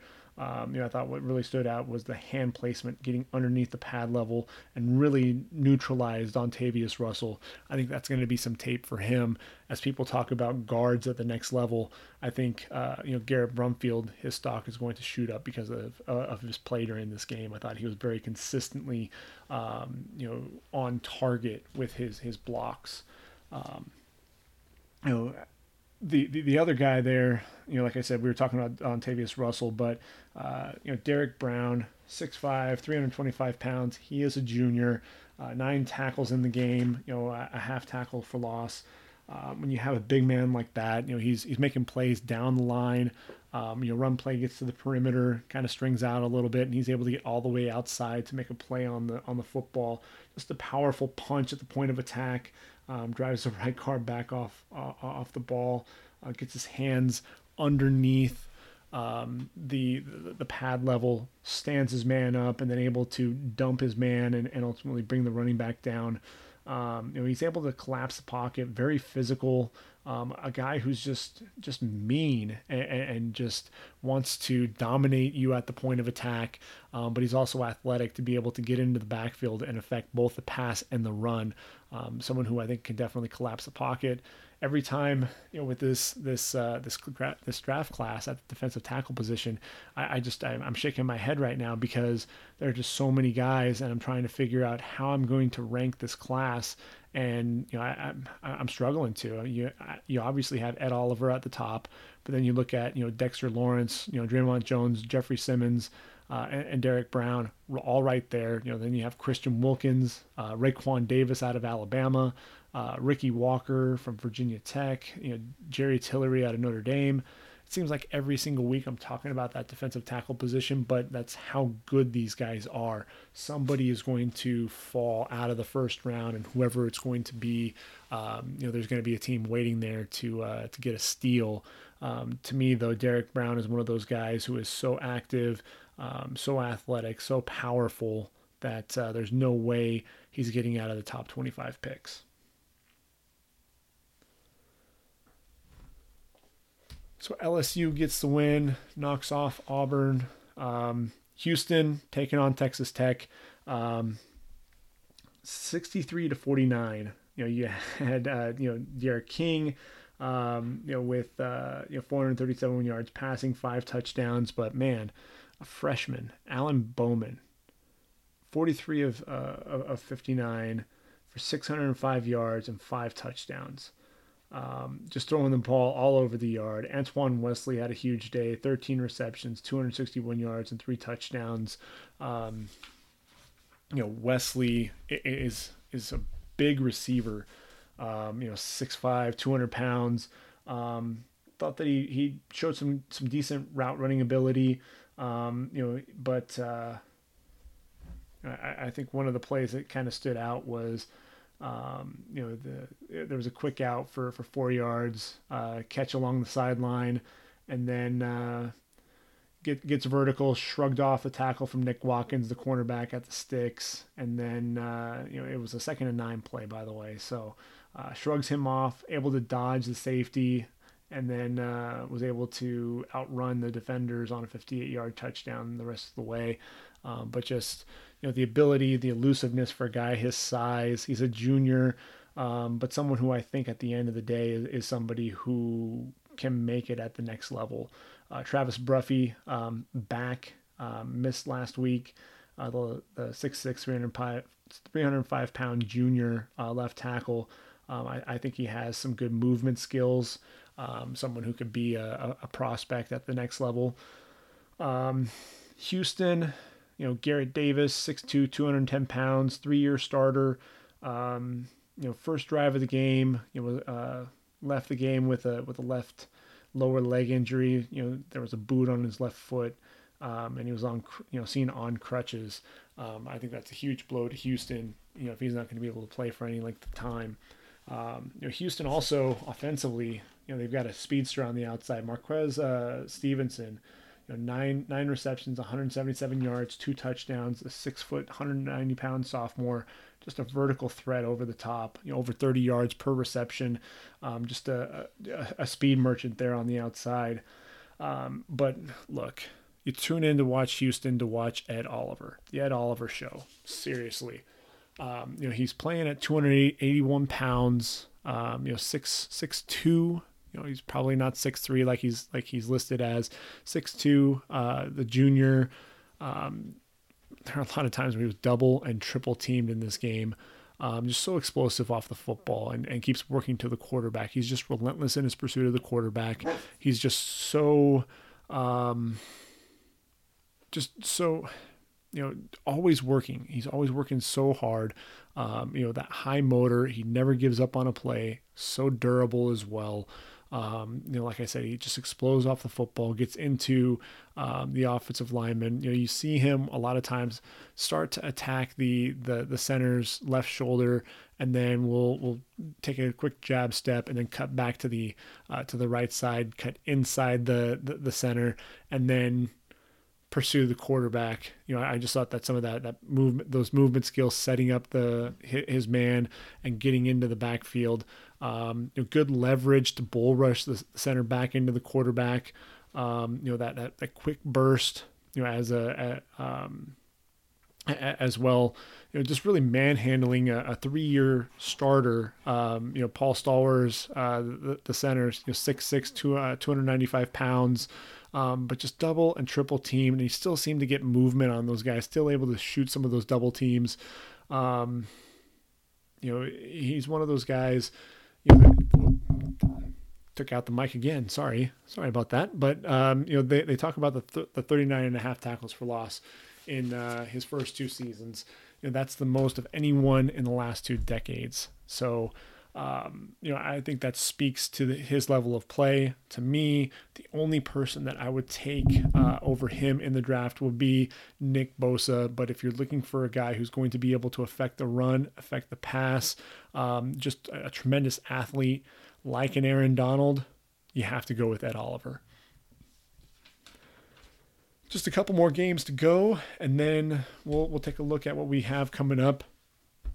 Some additional games to keep an eye out for. But Alabama and Ole Miss, I was really looking forward to this game because I wanted to see, Greg Little and Jonah Williams be able to compare the two a little bit. And this really just turned into kind of a snooze fest. Alabama 62-7, Ole Miss with a touchdown pass on the very first play of the game, and to Metcalf, the big receiver. DK Metcalf, and after that, Ole Miss just could not generate any offense, and it was honestly the Tua Tagovailoa show. The sophomore, lefty quarterback, just so precise with his passing. He sees the entire field. He's able to identify any of the holes in the defense, excellent eye discipline to hold the safety, and then he lets it rip, and the ball placement puts the ball away from defenders, where only his man's going to be able to go make a play on the football. And what's crazy is that this was only his 3rd career start. It feels like he's been at Alabama a lot longer than that, but it's just his 3rd career start. We all remember the national championship, in just 2 quarters and the overtime, he was 14-24 for 168 yards, 3 touchdowns, and that 1 interception. But to me, Tua Tagovailoa, looked to be the best player out there on the football field, and that includes those offensive linemen, who we're going to get to here in a minute. Deontay Thompson, I mentioned him as a top safety prospect, 6'2", 196 pounds, the junior. Just the, a guy who just does a great job diagnosing plays. I thought they closed so quickly on a ball thrown to A.J. Brown. Just didn't let Brown get any head of steam. A.J. Brown is 6'1", 230 pounds, and is one of the top 2 or 3 receivers in this draft class. But he just would not allow him to make any plays after the catch. Does a really good job reading the quarterback's eyes as well, playing deep safety. Would plant and come downhill, and make plays on throws in front of him. Also has the range over the top to get to the sideline and make a play on the football as well. Does a really good job undercutting routes, on plays to the sideline. Closes well on those to, and when he arrives, he knows he's not going for the knockout blow. He's looking to make a play on the football. So Deontay Thompson, when you're talking about, Minkah Fitzpatrick a season ago, how are you going to replace him? Deontay Thompson definitely showing that he's the next in line there to be a high draft pick there for Bama in the secondary. Jerry Jeudy, 6'1", 192 pounds, only a sophomore, but a vertical threat. Just a guy who was running up the seam, running by defenders. Coming into the game, he had 8 receptions. 4 of those went for touchdown. Had 3 receptions for 136 yards, 2 more touchdowns. He's somebody to keep an eye out for. With Tua next year. Irv Smith Jr., 6'4", 241-pound junior tight end. When you look at this tight end class, I think you've got a lot of juniors to talk about. But he's somebody who I think is really showing that he can be effective in the passing game, and that's something that that when you look at this draft class, you have Noah Fant out of Iowa, hasn't really been able to show off his skills very much this season, but Caden Smith from Stanford, Caleb Wilson out of UCLA, and then Albert O, Agbunam there at Missouri. Those are probably your top 4 tight ends. Irv Smith is deserving of being in that conversation. I need to start adding him to my draft board there, my top 10 in the tight ends. I think he could be that number 5 tight end in that draft class. Damian Harris didn't really have a huge day because, frankly, there wasn't a whole lot to do. Just 5 carries on the day, but he was able to, bounce a run. Basically press the line of scrimmage, bounced it to the outside, and 43-yard touchdown, basically untouched. To the outside. Safety kind of vacated the area, and had this whole area of green grass to run to. So I want to see Damian Harris against a better defense. Ole Miss, just really a porous defense. I want to see what Harris can do against a top-notch defense. Yes, he was a 1,000-yard rusher in each of the last 2 seasons, but I really want to see what separates him and what makes him special if I'm going to be taking him in the first 2 to 3 rounds. A.J. Brown, didn't really get to do a whole lot in this game. You could see that he's definitely an athlete. Catches the ball with his hands away from the body. Does a good job in soft coverage, reading the route, or reading the coverage, breaking off his route, coming back to the football, and then looking to make plays after the catch. Definitely a weapon over the middle as well. Uses his size to his advantage. Former baseball player. I didn't realize this, but he was a 19th round pick of the San Diego Padres. So 2-sport guy. But really what I want to talk about is getting to Greg Little and Jonah Williams, the top 2 tackles in this year's draft. Who's going to be the number 1 tackle taken off the board? Well, let me tell you, Greg Little, to me, 6'6", 325 pounds, The junior looks like a left tackle, plays like a left tackle. He's going to be a left tackle at the next level. I thought his kick slide was effortless in pass protection, easily cutting off Anfernee Jennings. Everyone's talking about Anfernee Jennings as an elite pass rusher. I haven't seen it. There's no production there yet. 6'3", 266 pounds. Yes, he made some plays in some of the big games. But, I want to see him sustain that over an entire season, and I just haven't seen that yet. He'll have a couple of splash plays, but, you got to be consistent with that. I can't justify taking Anfernee Jennings in the first round, and I don't know that I could justify taking him in the second round. I don't know if he has that type of explosiveness. But Greg Little, getting back to him, very light on his feet. I think that's one of the things that stood out. He was engaging Isaiah Buggs, and basically, poor Isaiah, just the hands were under his pad level, and just did a really good job with his feet, mirroring the defender the defensive end wherever he was going.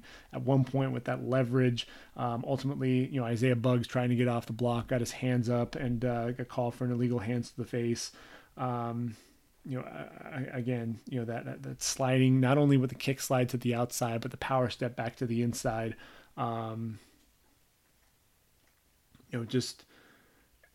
was just too quick for Raekwon Davis. When you watch Raekwon Davis play, he's a defensive end in Alabama's scheme. But to me, I think he's going to be a 4-3 defensive tackle. He's 6'7", 316 pounds, but Greg Little was just way too quick for him.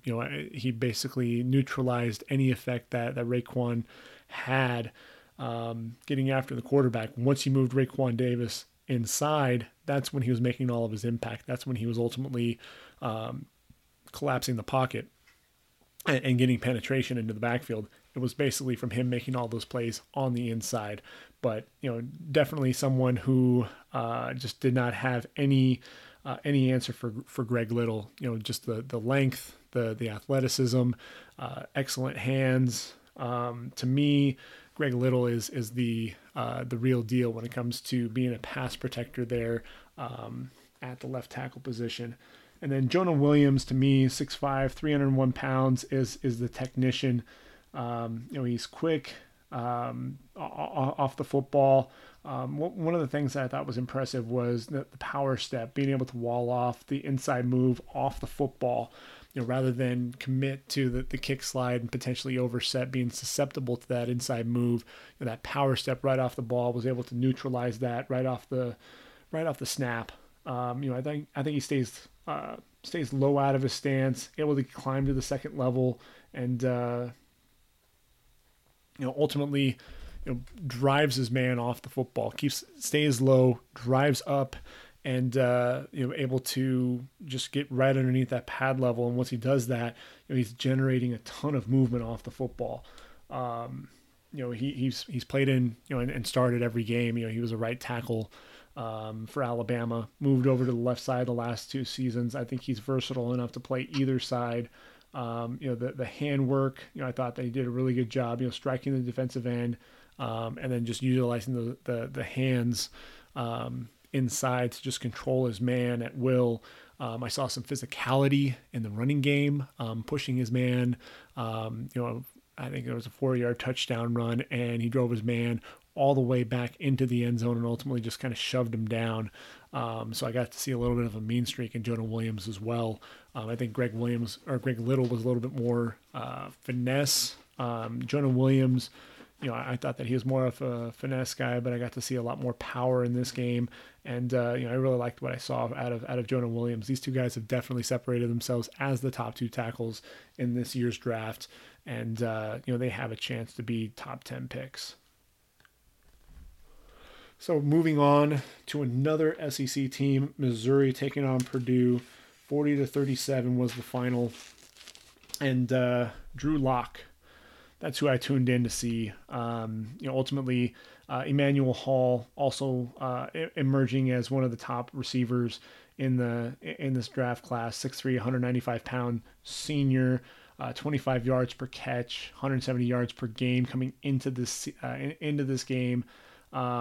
Just a vertical threat. He was beating the cornerback by 2 steps left and right. He had a 43-yard pass that actually went through his hands, ultimately dropped the pass, but they continue to go back to him. Locke continued to trust him down the football field, and just was able to drop it in over his shoulder.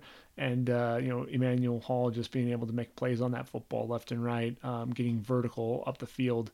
Someone with that size being able to get vertical quickly on a cornerback, I think that's something that teams really have to take notice of. But Drew Lock, he's off to a hot start. Finally threw his first pick in this game, but I thought that he had such command of the offense. You saw the eye discipline, being able to, hold the linebacker or the safety there at the middle of the field, and then attacking the defense outside the numbers, the anticipation with which he was throwing. A lot of times there were receivers that weren't even out of their breaks yet, and the ball was out of his hand. I want to see, some touch. We did get to see some of that in this game, but I keep, talking about, he left a few throws on the field because he was continuing as he's pushing the ball down the football field. Didn't always see the touch. I wanted to see him be able to kind of open things up and allow some of those receivers. He's got a ton of receivers there at Mizzou, allowing them to run under the football and make plays. But, the athleticism, being able to make plays outside of the pocket. Drew Lock, to me, he impressed me a lot, and I think he's narrowing the gap there with Justin Herbert. I think, coming into this season, I was so worried about him being a Josh Allen clone. I've made my opinion, known very, very much about Josh Allen. I think he's a great athlete, but the issue with Josh Allen is he's not a 60%, 60% completion percentage passer. And that's really the big issue. If you can't complete 60% of your passes at the collegiate level, what makes you think you're going to be able to do that at the NFL level? Very few quarterbacks that complete less than 60% of their passes at the collegiate level are able to transition to a successful NFL career. But Drew Lock being, getting off to such a hot start, he was, I think, a 56% completion percentage career passer.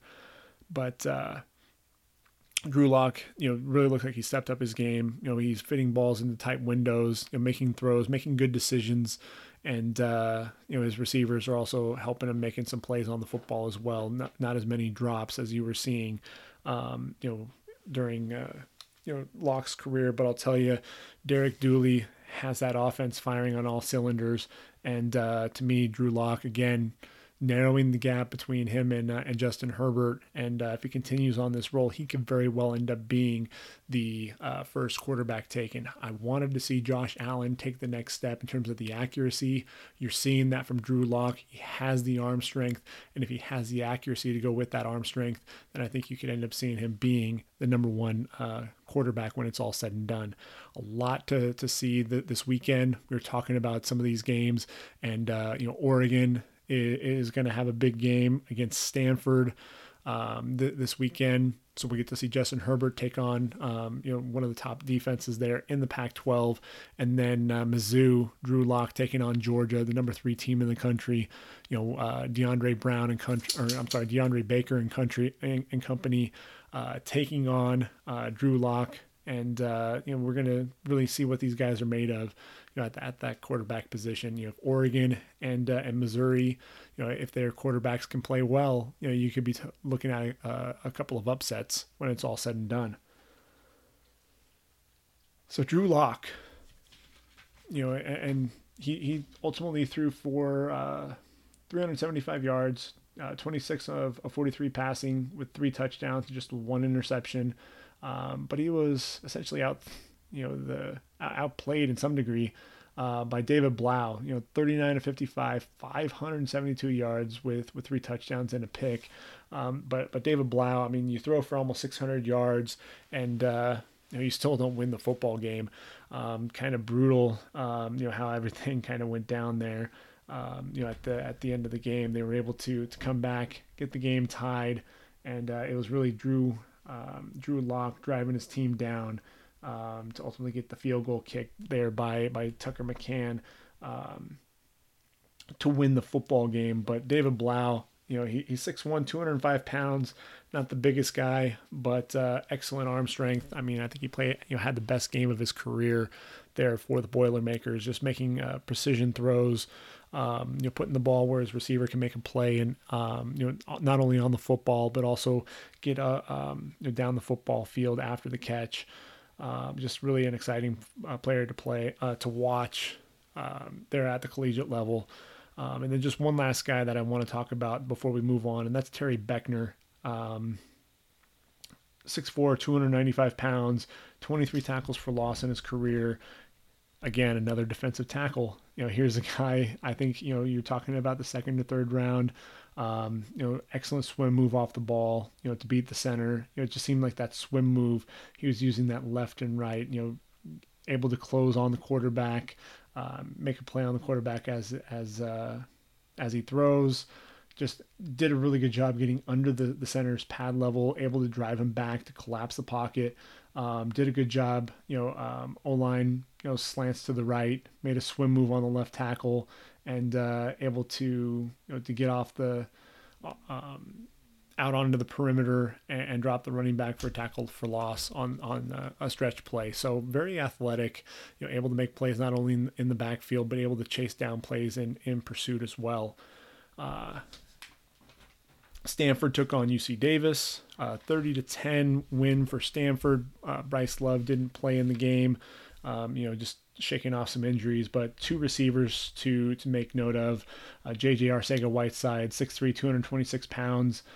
Just a big-bodied receiver, was just boxing out cornerbacks left and right. I mean, he basically looked like a basketball player wearing a helmet, because he'd get into the end zone, essentially turn around, box out the defensive back, and then attack the ball in the air.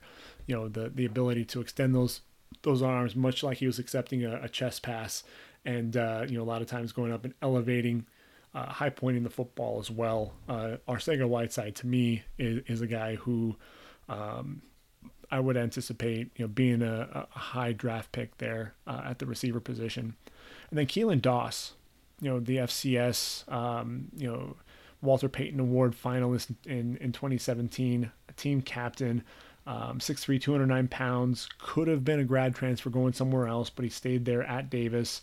You saw excellent footwork on the outside. One of the things that I thought was so impressive, was the ability to catch the football away from his body. Very strong after the catch. He's quick in and out of his breaks. Does a good job sinking his hips. He's a bigger receiver, but does a good job with the route running. Does a good job coming back to the football. There was one play, where it was fourth and 17, and able to run past the sticks, ultimately elevate. It was cover 2, and there was a safety over the top, corner underneath, and there's another defensive back coming over as well, able to elevate over all of them and ultimately attack the football in the air and make a play on the football. But this is a guy, 115 receptions, led the FCS with that total, along with 136 receiving yards per game. Big Sky Offensive Player of the Year. And consensus All-American. He was someone that I definitely wanted to watch play, and didn't really see too many plays down the football field. I think the 22-yard play was the longest of the game for him, but 13 receptions, 106 yards. I mean, you knew where the football was going, and only 2 passes that were caught in the first half did not go to him. And, despite the fact that you knew that was where the football was going, and yes, some of the DBs made some plays on the football, he still had 13 catches for 106 yards. And while team, the Stanford Cardinal knew where he was going to be on the football field, he was still able to make some plays after the catch as well, even though he was contained and bottled up for the most part. I thought he did a good job, making plays after the catch. And then finally, you've got Texas and USC, and Clay Helton. Man, this is a team that the O-line play just wasn't there. There's no running game. They had -5 yards rushing. You're putting all of this on your freshman quarterback. He reclassified. Should have been a senior at Mater Dei, but he reclassified to be a freshman. Took over the helm. And, was 30 of 48, 322 yards, and an interception, had 2 fumbles on the day. And essentially, you can't sit there and expect him to make all the plays. That's just not fair to a freshman. The running backs. You lose. Dylan McCullough, your running back coach, to the NFL. So you bring in Coach Drevno, who I don't think really has a whole lot of experience. Coaching the running back position. You bring in your offensive assistant to ultimately coach the quarterbacks. Just a lot of things that aren't adding up there for SC. You had two punters that couldn't, that were just shanking balls left and right. And, basically that a defense, and this is a good Clancy Pendergast defense, only gave up 17 to Stanford, and against Texas, they didn't, there really wasn't a whole lot. Trey Watson ran for just 72 yards. Sam Ellinger threw for 228 yards himself. But, when you have short field, you can't be expected to hold up for very long. I thought the best player on the field arguably was Porter Gustin. He had 2 sacks, 3 tackles for loss, ultimately called for targeting, so he's going to sit out the first half of the game against Washington State tomorrow. But man, as USC does play Washington State on Friday. But just, the thing that was so fun to watch with Porter Gustin was just his ability to get off blocks so quickly. Does a really good job, squeezing down, on a zone read, and then, able to make the read, once the handoff was made, gets downhill, drops a running back for no gain. So relentless to the quarterback, does a good job to rip and get by the offensive lineman, then the speed to ultimately track down the quarterback to get the sack, off the edge, running back tried to cut him, able to get up, chase the quarterback, between the tackles, only makes a 2-yard gain. His hands are so violent and so powerful. He's able to drive his man off the ball to get him off balance. You also see his ability to just slap the hands off the ball, dip-ish inside shoulder, run the arc really well. Porter Gustin just so relentless. This guy's a football player. If he can stay healthy, that's really his biggest thing. You had the torn biceps and the broken toe with the screws put in his toe, and then he has the meniscus tear. Can he stay healthy? If he can stay healthy, then Porter Gustin to me is a guy who's going to be shooting up draft boards because he's going to be a workout warrior. But the thing with it is he has to play to back it up. So to me, he was the best player out there on the football field. But really, once he was called for that targeting play and he was not on the football field, that defense looked a little bit different, and they kind of got pushed around a little bit. Texas.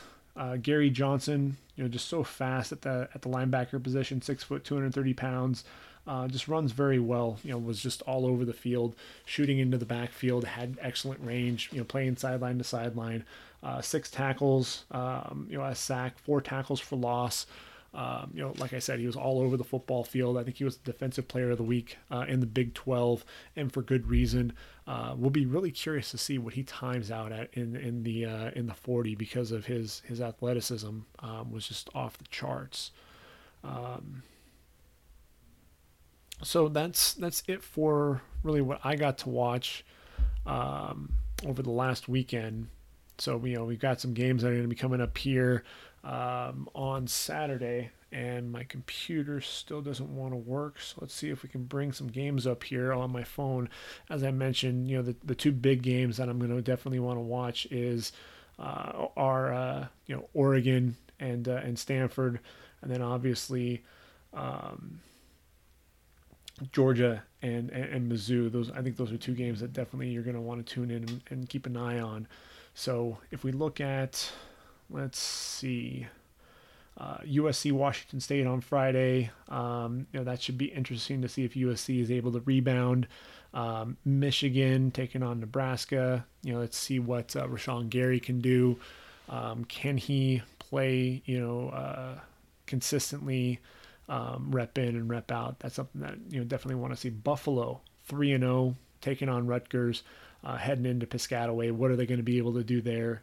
Like I said, Iowa State and Akron, definitely a game that I want to see. Let's see, as we make our way through, Alabama taking on Texas A&M. Texas A&M narrowly lost to Clemson, ultimately lost 28-26. Definitely want to see what they can do against Bama. Can they affect Tua Tagovailoa? That's really going to be a huge question mark there. As we work through things, West Virginia and Will Grier taking on Kansas State. Let's see, Florida State. Are they going to be able to get a win there in Tallahassee against Northern Illinois? Here's the matchup that I want you to kind of key in on. There is Max Sharping, the left tackle, who's one of my top 5 offensive tackles in the draft. Let's see, he's 6'5", 310 pounds, and I think he's definitely athletic there on the perimeter. Kick slide. I thought the only time that he got in trouble was dealing with some of the speed from AJ Epinesa coming off the edge, and so he'll be matched up against Brian Burns. I think if he's able to beat him early, then I think he'll be able to engulf Brian Burns. But Brian Burns with that speed, it'll be interesting to see who can get the best of whom in that matchup. TCU taking on Texas. 17th ranked Horned Frogs going to Austin. That's a game that you want to keep an eye on. Both teams 2-1. Texas rebounded and looked very good against, and very, in a decisive win over USC. What are they going to be able to do against the Horned Frogs? Continue to work our way through. OU takes on Army. What's that Mike Stoops defense going to look like against that Army triple option? Mississippi State and Kentucky, we talked about that game. Oklahoma State taking on Texas Tech. Is Oklahoma State for real? We'll see what they can do against Texas Tech's high-powered offense and that freshman Alan Bowman. Let's see, what else do we have here? Oregon Stanford. Again, can Justin Herbert produce and really have that memorable game against a top defense? Stanford's a top 10 team, number 7 in the country. Their defense is a lot better than we thought that they were going to be. What is Justin Herbert going to be able to do against Stanford? And can the Ducks slow down Bryce Love? That's going to be a huge question mark there. Also, do they have anyone that can cover J.J. Arcega-Whiteside on the outside? Wisconsin takes on Iowa. They're heading into Kinnick Stadium there in Iowa City. So, will they be able to rebound? Will they be able to get that running game going? Iowa and that vaunted that defense. They just reload there. That defense has been playing well. They're 3-0. So, it'd be interesting to see what Wisconsin can do if they can rebound. And then you have Washington, Arizona State. Myles Gaskin, Jake Browning and company taking on Arizona State. Herm Edwards. What can that program do? Can they rebound after the loss to San Diego State? N'Keal Harry. If there's no one else that you want to tune into there, make sure you tune in and watch N'Keal Harry. 6'4", 215 pounds. Just looks like a man among boys on the outside. So those are the games that I think we definitely want to take a look at, key in on over this weekend. Again, congratulations to the Browns on their first win in 635 days. Can't believe it's been that long since the Browns last won a game. But like I said, I've been saying it all along. They're in great hands. I said earlier in an earlier podcast here for the 2019 series that I would stop talking about Baker Mayfield. But look, I've said it from day one and I'll say it again. John Dorsey, wanting to change the losing culture there in Cleveland, took Baker Mayfield, and Baker Mayfield was able to deliver on their first win in, like I said, 635 days. So he's doing something right there. So that's really what we're looking for now is who's going to be that guy. Who's going to be the guy that's going to take things to the next level? You see guys that are affecting plays. That's really what I want to see going forward. Who's going to be the guys that teams are going to be game planning for, play in and play out? Nick Bosa is one of those guys. Ed Oliver is one of those guys. I really want to see who are the teams, that you have to make sure that you're matching up and have an eye on, play in and play out. Roquan Smith was a top 10 pick. Devin White is a guy who's making plays all over the football field. He has a chance to be a top 10 pick. Last year's draft, we saw Mike McGlinchey taking number 9 overall. We also saw Quentin Nelson taking number 6 overall.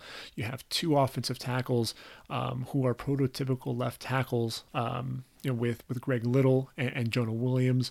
Those are 2 guys that you can definitely see sitting there, at the top end of this draft. And then obviously a couple of receivers, N'Keal Harry, 6'4", 215 pounds. I think he's in a class above it, everybody else. But A.J. Brown is a guy who I think when it's all said and done is going to have something to say about that. 6'1", 230 pounds, definitely a vertical threat, a guy who can go up and attack the football, make plays after the catch. At this point, I got to go ahead and get things wrapped up. It sounds like the